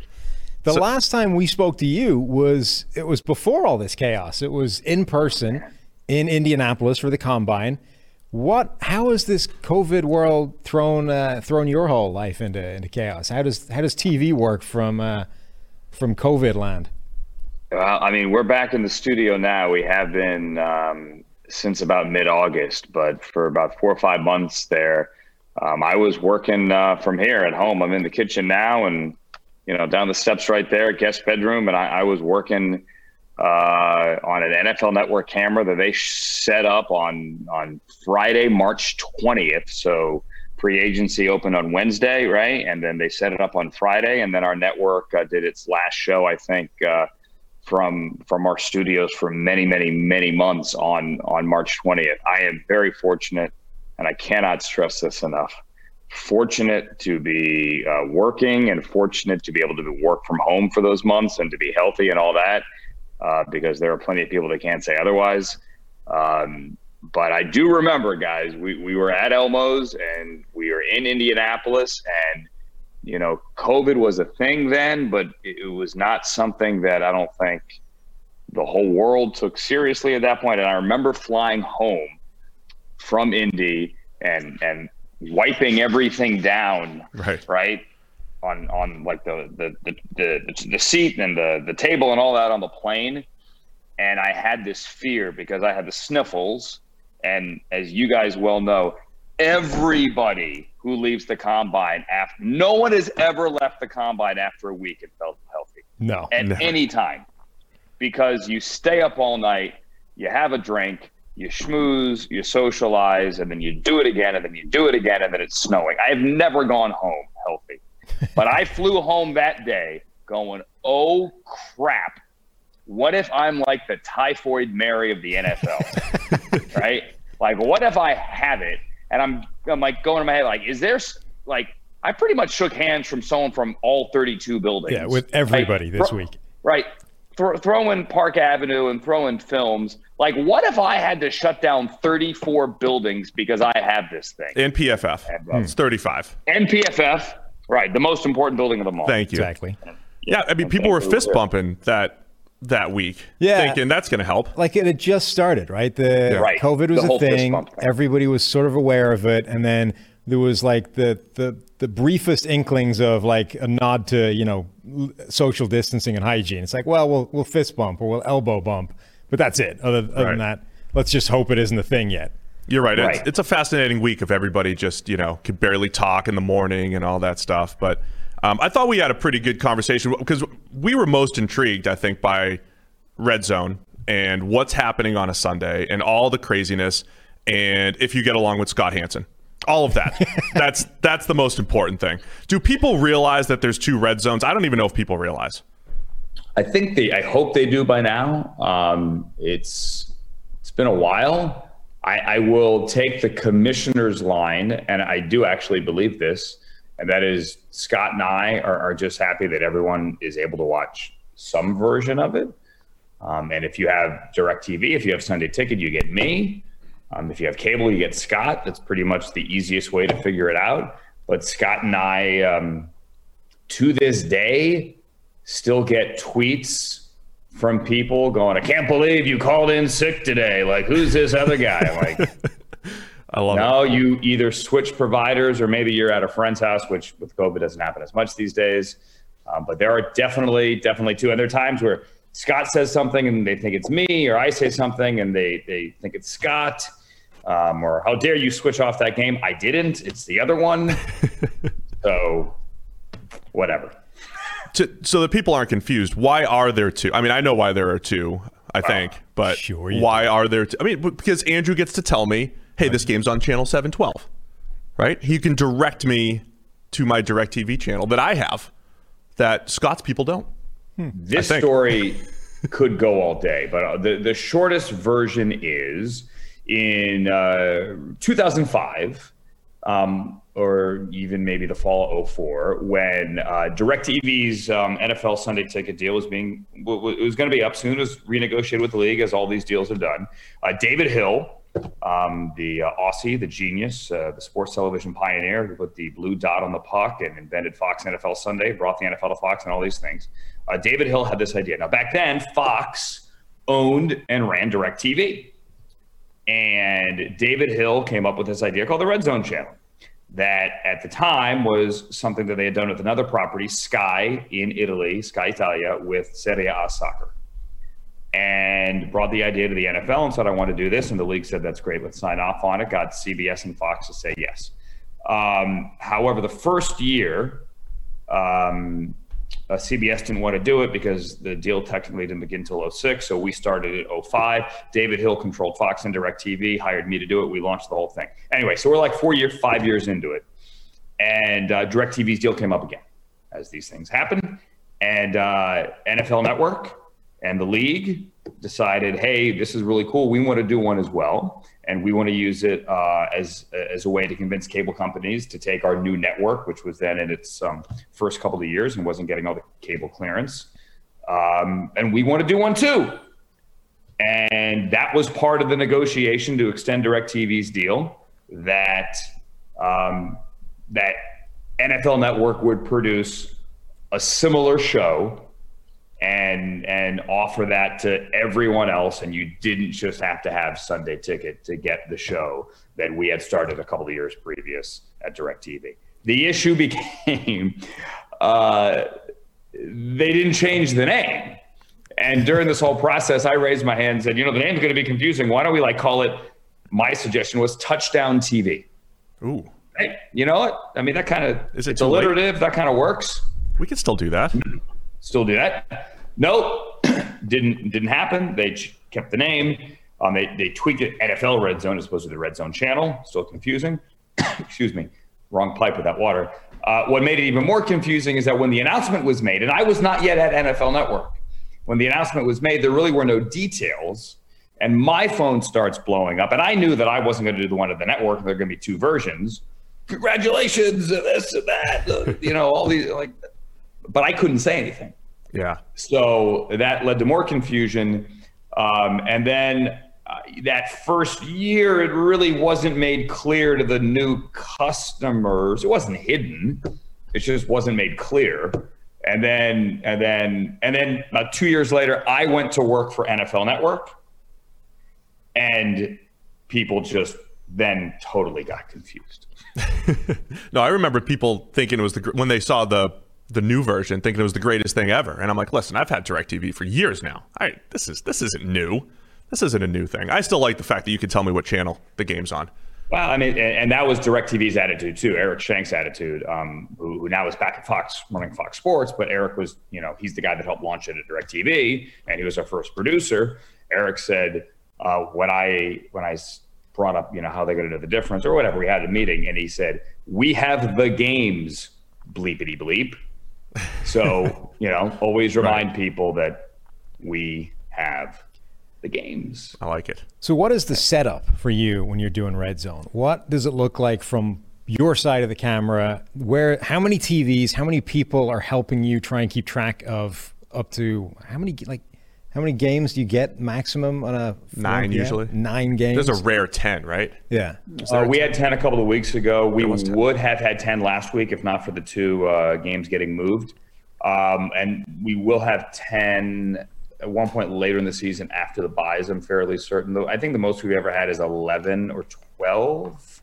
That was 11. I think there's like a week 17 where he might have had 11 once, but I can't recall. But Sam, to answer your question, we have a beautiful studio, and I basically have a wall of 10 monitors, and I just pace the entire time. I have other places on stage where we can bring up other games if we have more, or if the early games don't end in time and too many late games are starting.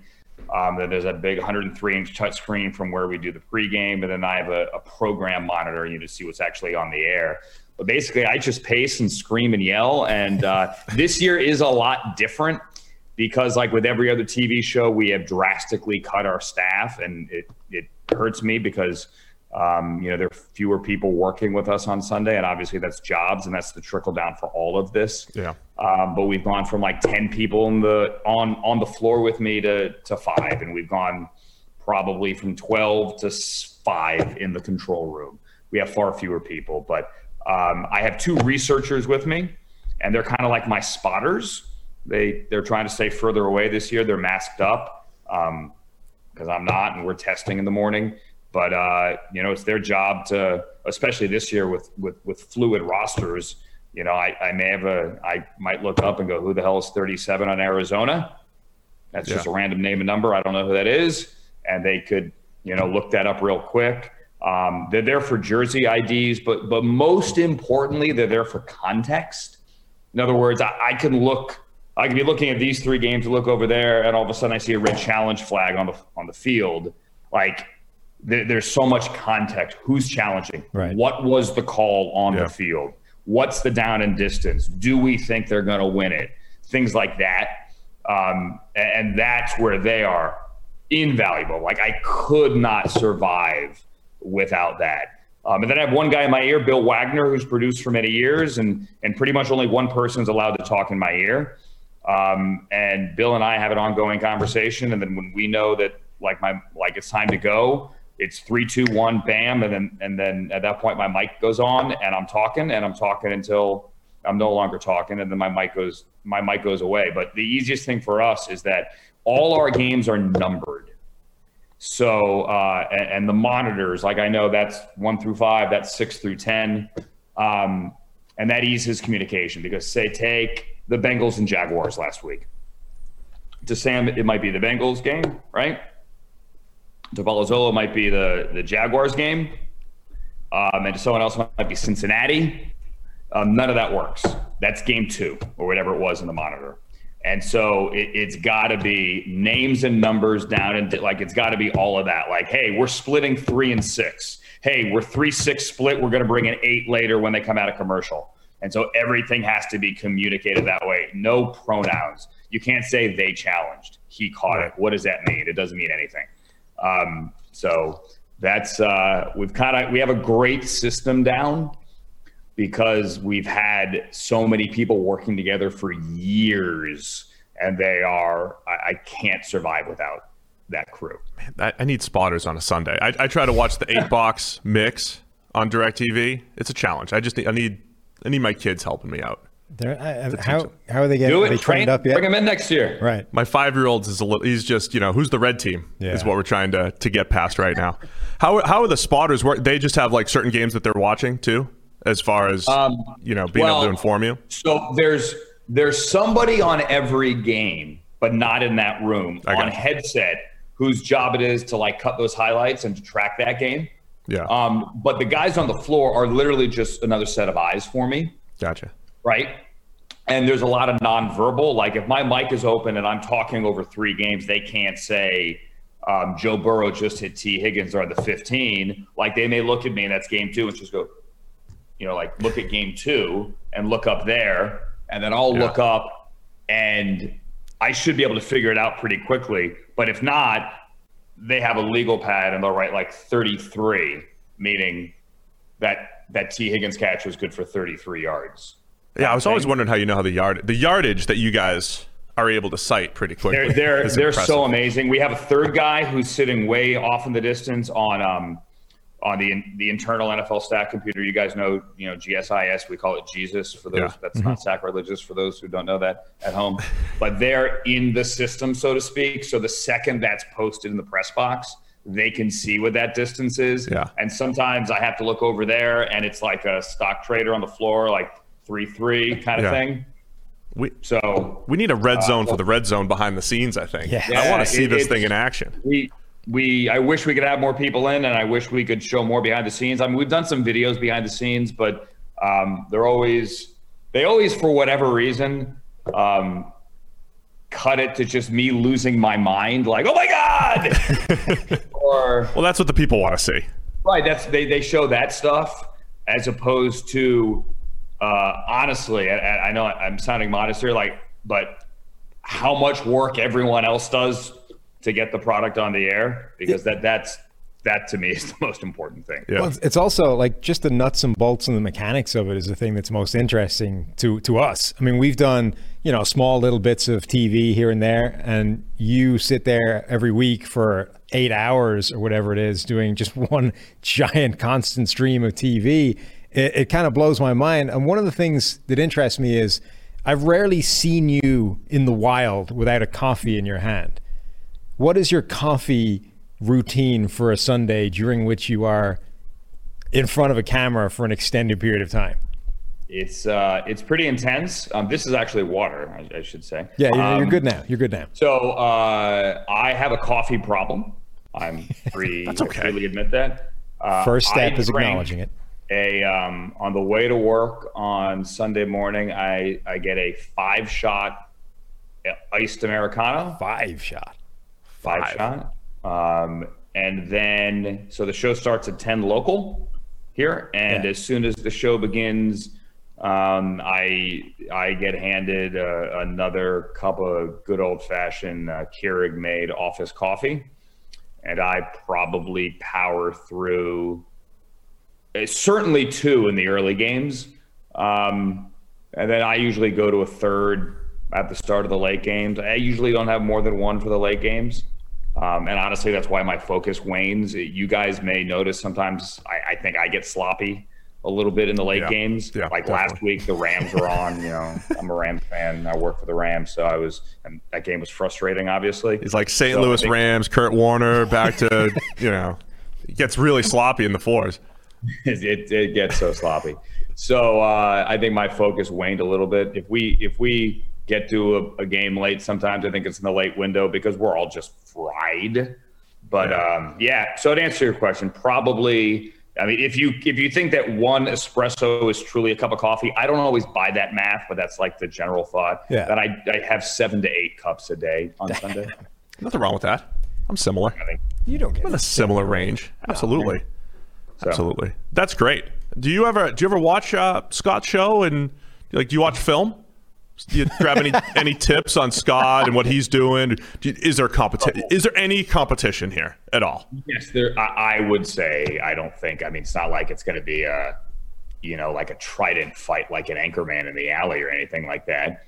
But I mean, I would hope there's a little bit of competition. I can't watch Scott's show because not live. I have DirecTV. Oh, so look at you! I don't get it at home. Company man. I've caught snippets of it when like NFL Network in the summer at times has done like replay shows, and I'm flipping around. I know this sounds really weird, and I really do mean this, like, with all due respect. I don't want to watch. I don't know that I've said that out loud. It's not a shot at Scott. It's like, I'm comfortable with what we're doing. I know we do a good job, and I know Scott does a good job because Scott's great at what he does everywhere else on NFL Network. We got a soundbite here. You know what I'm saying? I know Scott does a good job. And I know, and the people that produce that show or the people that I work with during the week on NFL Now and my other shows on the network. That's right. So, like, I know they're great at their jobs.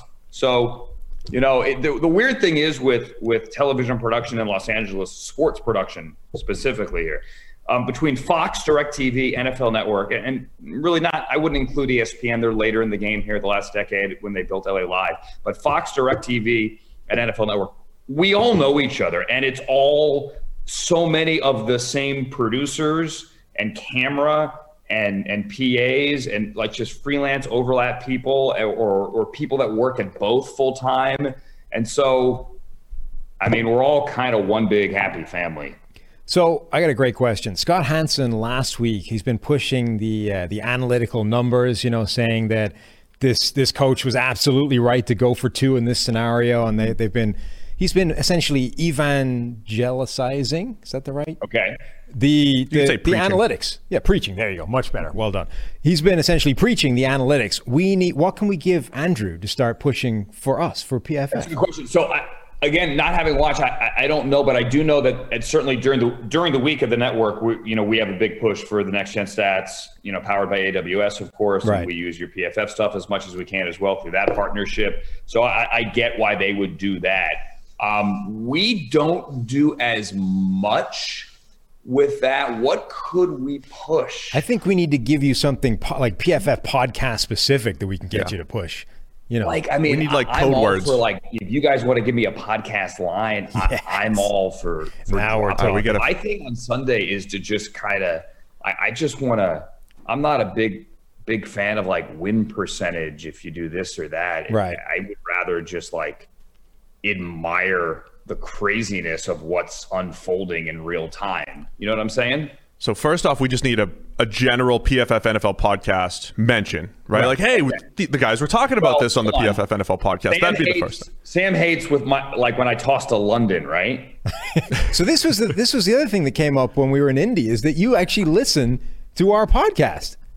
I haven't listened in a few weeks. Don't take it personally. Wow. Life takes over sometimes. But that's all right. Millions of other people have instead. So don't worry. Regular listener, plenty of times. We're growing in spite of you abandoning us, Andrew. Don't worry about it. The last few weeks have been a bit crazy. Well, I am all for, like, give me something. Give me something. I'll work it in. Perfect. We're gonna have to think about this. This is like a serious high level decision that needs to happen behind the scenes. But we'll be in touch. If you want to make it like an inside joke thing. Yes. Yeah. Absolutely. Some like Easter eggs. Guys about to mention other podcasts. Wasn't their whole thing like the witching hour? Yeah. I think Scott got on that train. This is great. So we need some Easter eggs or something that only our listeners will know. And look, full disclosure, I haven't been watching you either because, again, I've been watching the 8-box mix, and I just haven't put up the Red Zone channel next to it yet. So believe me. Listen, I didn't have preseason. I didn't have preseason to just like get my this is week 1 right here in week 5. This is descended to a very petty level already. That factored, like, for us too, because like normally for NFL Network, I'm fortunate enough to go on the road for a couple of weeks and like see 12 teams in person or something like that. And you guys know this. Like, how many times the first couple of weeks do you see a guy, you look at a roster and go, "Oh crap, this guy's on that team now"? Yeah, right. Especially when they wear the same number. Like when you saw T. Higgins catching a touchdown, you were like, "What's Ocho Cinco doing here?" Right? Right, exactly. And or what numbers are rookies wearing? Yes. Like we would have had J.K. Dobbins wearing 27 highlights, or T. Higgins wearing 85 highlights. Like, you would have had those numbers, or Van Jefferson wearing 12 burned into your head, or you would have remembered that there's a new kicker in Buffalo who's a rookie, or things like that, and you'd have those names on the tip of your tongue. And week one, I was not nervous necessarily, but I put in so much extra work before week one this year on Saturday, just to make sure all of those things were taken care of, because we didn't have a preseason either. Yeah. It should be illegal to replace a player with the same position wearing the same number the next season. Like, you get rid of a guy, left guard number 74, and you replace him with left guard number 74. That should be against the rules. It's maddening. I could be wrong. Did the Niners dress Ziggy Ansah and Solomon Thomas's number a couple of weeks ago? I didn't even notice. I think they did. That would be. I think 94? they did. 94, yeah. Yeah, because I think I'd seen a tweet from like Niners PR or Matt Maiocco or someone covering the Niners early in the morning mentioning that, like, Solomon had given permission, and it was like they were out of jersey numbers or something with retired numbers. And I remember I walked onto the stage. I'm like, "Hey guys, heads up! Ziggy Ansah's dressed as Solomon Thomas today." That is the first few weeks are tough, especially, and then you've had situations like that. That's just tough. Let's get you out of here with this. Sam and I haven't done a whole lot of TV through the years, but our first experience was with the great Paul Burmeister. We're doing live to tape, and it like boggled our mind. Sam still talks about it to this day, that he could actually talk with somebody in his ear, counting backwards with a hard out. It was just ridiculous. Let me relay it to Andrew. He'll appreciate this as a man in TV as well. It is still to this day the most impressive thing I've seen anybody do on TV. So we had all these segments, done up. The show is whatever it was, 40 minutes long.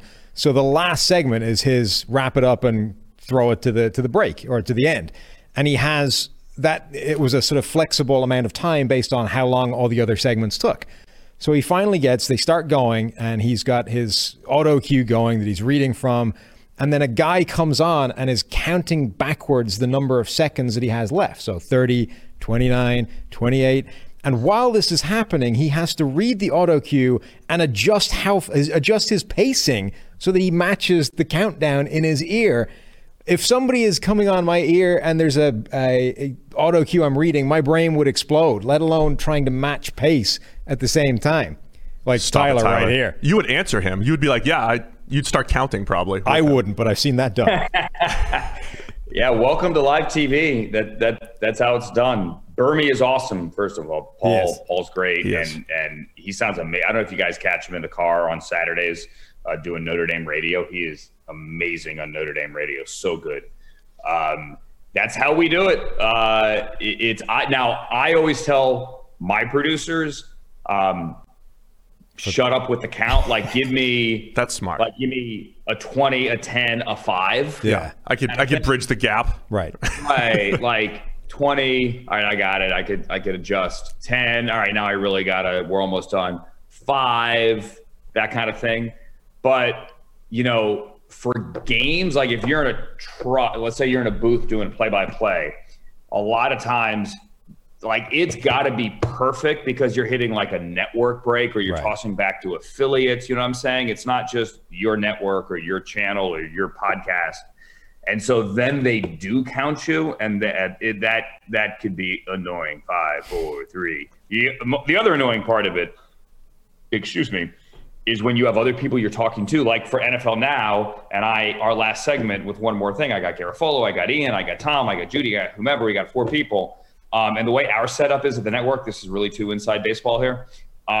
When they're counting, I lose program audio. So in other words, I lose what the other people are saying.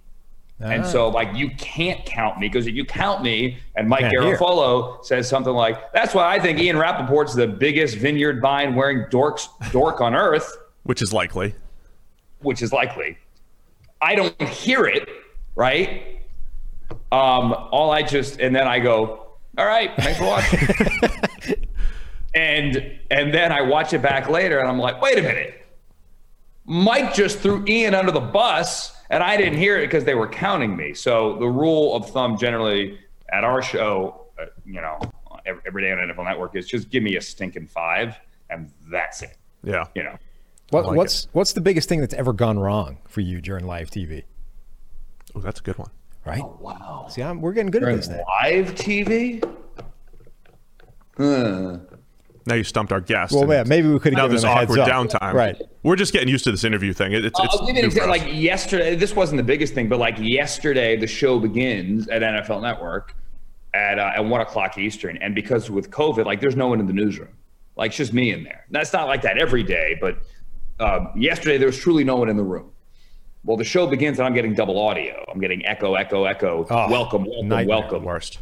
Right?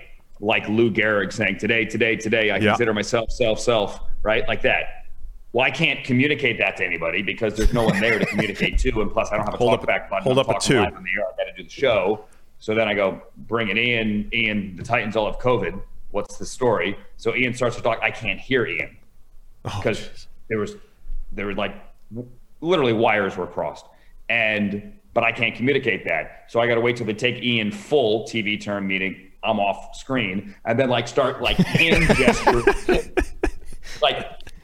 and I do that and then text our producer and they were already on it. They figured it out. That's not that bad. I thought of one many years ago. I was doing a preseason game for the Rams.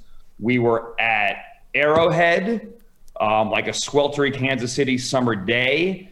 And there was a power outage at Arrowhead. So like 3/4 of the lights went out, but it was still like a late afternoon kick. So the sun was still out.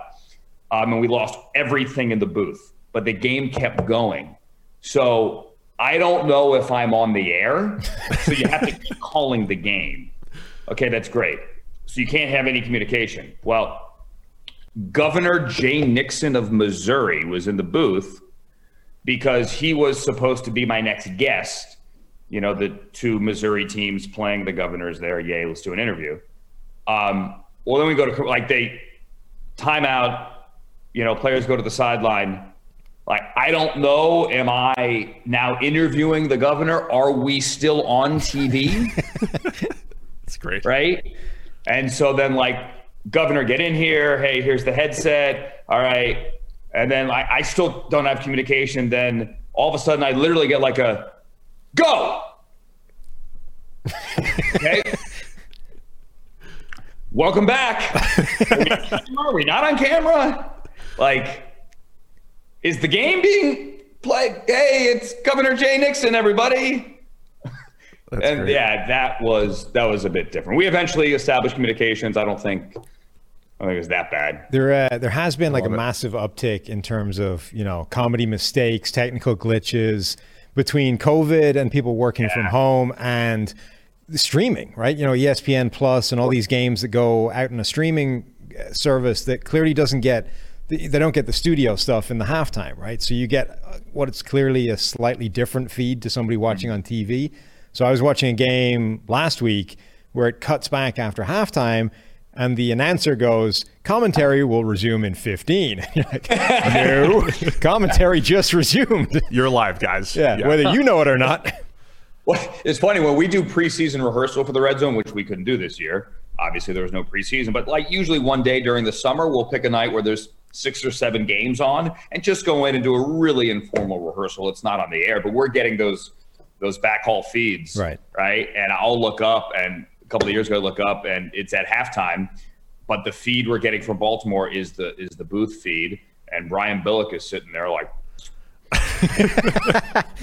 chicken wings, and so I take out my phone and I snap a picture. Like, damn, those look good. No, it's amazing. And I'm watching the camera. You could just see him look at his phone and just go.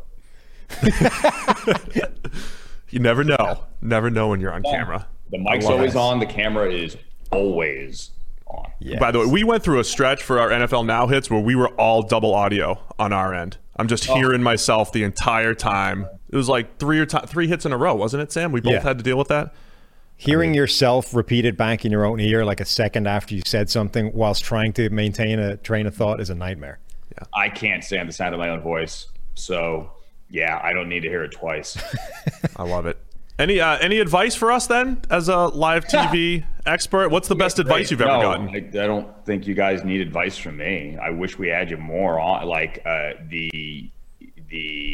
know Shahuri comes on Fridays with me. Mm-hmm. Yeah, he stole our spots. What's your schedules now? I don't even know. No, George stole our spots. Yeah. He took our spots. We're available. Yeah. I'm going to squeeze myself back in there, but he's just taking all of them. I think. Aren't you guys in charge? No, he is now. Yeah, George. He put himself right on there. Yeah. Yeah. Wow. Power move, huh? I did not know that. Yeah. We need to go straight to Andrew. That's our problem. This is my new thing, just being completely on. We're only doing this interview because the boss has told us to, Andrew. I'm just telling you.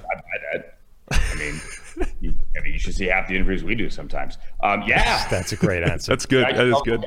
Like text, we'll work something out. Or we could pull a fast one and promote George and then just throw you guys on. Yes. Yeah. That's it. Like from my house too, like really make it awkward. But is your brick wall real? Because I think George sometimes uses a fake brick wall on his. Yeah, no, it's not. I mean, it's real enough. We can't have a real one because George gets angry. He's got some anger issues. He would run into it. He would probably try to throw a shoulder at it. No, George is fine. He's cool. We can't pick on him. Way too inside politics. Well, Andrew, it's been great. So we're going to figure something out. We're going to have some Easter eggs for the DirecTV listeners. I think that's what we're going to try to pull off. You should. I will do it. And listeners to the podcast, if they're still listening at this point with all our rambling. That's a great caveat. Great caveat. They should give us suggestions. Yes. Okay. So we'll get some suggestions from the listeners. We'll have something PFF NFL podcast related, you could also just cite PFF grades as much as possible throughout the afternoon. It's easy. Or we could make up like a fake metric. Yes. Oh, that's now really we're cooking. We'll get a group text going. We'll have some serious, ideation going. Yeah, we're gonna do this. The ridiculous things we could do. This is perfect. I can't wait. I'm firing up Red Zone this week. Like guard pull pancake percentage. Yes. Please. Make sure all your spotters know to keep an eye out for the guard pull pancakes. Yeah. And we'll make that happen. Particularly if it's like a wide receiver on the play. Yeah. Totally. This is going to be great. Get out of the way. All right. Well, this has been awesome. We'll have you back if you're, so inclined. Would love to. Well, thank you, Andrew. You do great work. And thanks for watching. Of course. Yeah. You do great work. Keep it up on NFL Network. Keep it up on Red Zone, and everybody check them out and get DirecTV so you can listen to Andrew over Scott. Yes, that's my suggestion. Guys, thank you. Special thanks to Andrew. So this is where we need everybody's help, listeners. Yeah. If you've made it to this point, as he said, God let bless us you. know something. So do we have him drop like, look at Houston's crept back toward average offensive line protecting Deshaun Watson here? Right. Like, we need something PFF NFL podcast specific. We need like podcast specific, sort of in joke specifically. Creep back toward average is a good one. What else do we have that we could have Andrew drop? You'd have Red Zone. Watch this Flacco overthrow, making like Steve Palazzolo's minor league baseball career or something. Something like that. No, it's too specific. That's a bit too. Yeah, that's not gonna work. Give him a good rugby. Oh, end of game. If we have an end of game rugby play, we need like a name of these plays, or like we were saying, let's make some stuff up. I kind of like to make them up. Pulling guard pancake percentage is pretty sweet. That's not a bad one. The Wyatt dedicated to Wyatt Teller. So let us know over the next couple days. We will text Andrew. We'll have a little group chat going, and we're going to get a few Easter eggs on the DirecTV NFL Red Zone channel. Sound good? And let's listen in. Let's play us out with your montage. We're headed into week 5. Thank you guys for tuning in. We'll be back Monday morning reviewing all the action. Play us out, Sam. See you guys Monday. It's young Brett Rippon who gets the chance to show what he can do. He throws and picked. That is Desir. Rippon throws and he's picked again. Blitz from Darnold is sacked. Darnold falls down as Darnold tripped himself up. Yeah, he had opportunity to get rid of the football, and that's the sack he can't take. This slop at the end of the game. Monday Night Slop.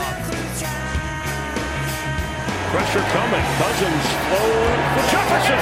He's got it inside the 40. Justin Jefferson. Give that man a chance. Vikings will go on to Seattle with their first victory of the year. Texans will fall to 0-4. Houston Texans head coach and de facto general manager Bill O'Brien has been fired by the Houston Texans after an 0-4 start to this season. This is why they drafted IU. Watch this. That's spectacular. Looks like Skeet Nehemiah going into the end zone. Holy cow. Time for Rodgers to float one. Easy catch and touchdown. This is how bad it's gotten for the Atlanta Falcons. They're just trying to tackle guys, and they still can't keep them out of the end zone. And this game is over. Kansas City has that history mark of the first team to start 4-0, 4 consecutive seasons, 13 straight wins.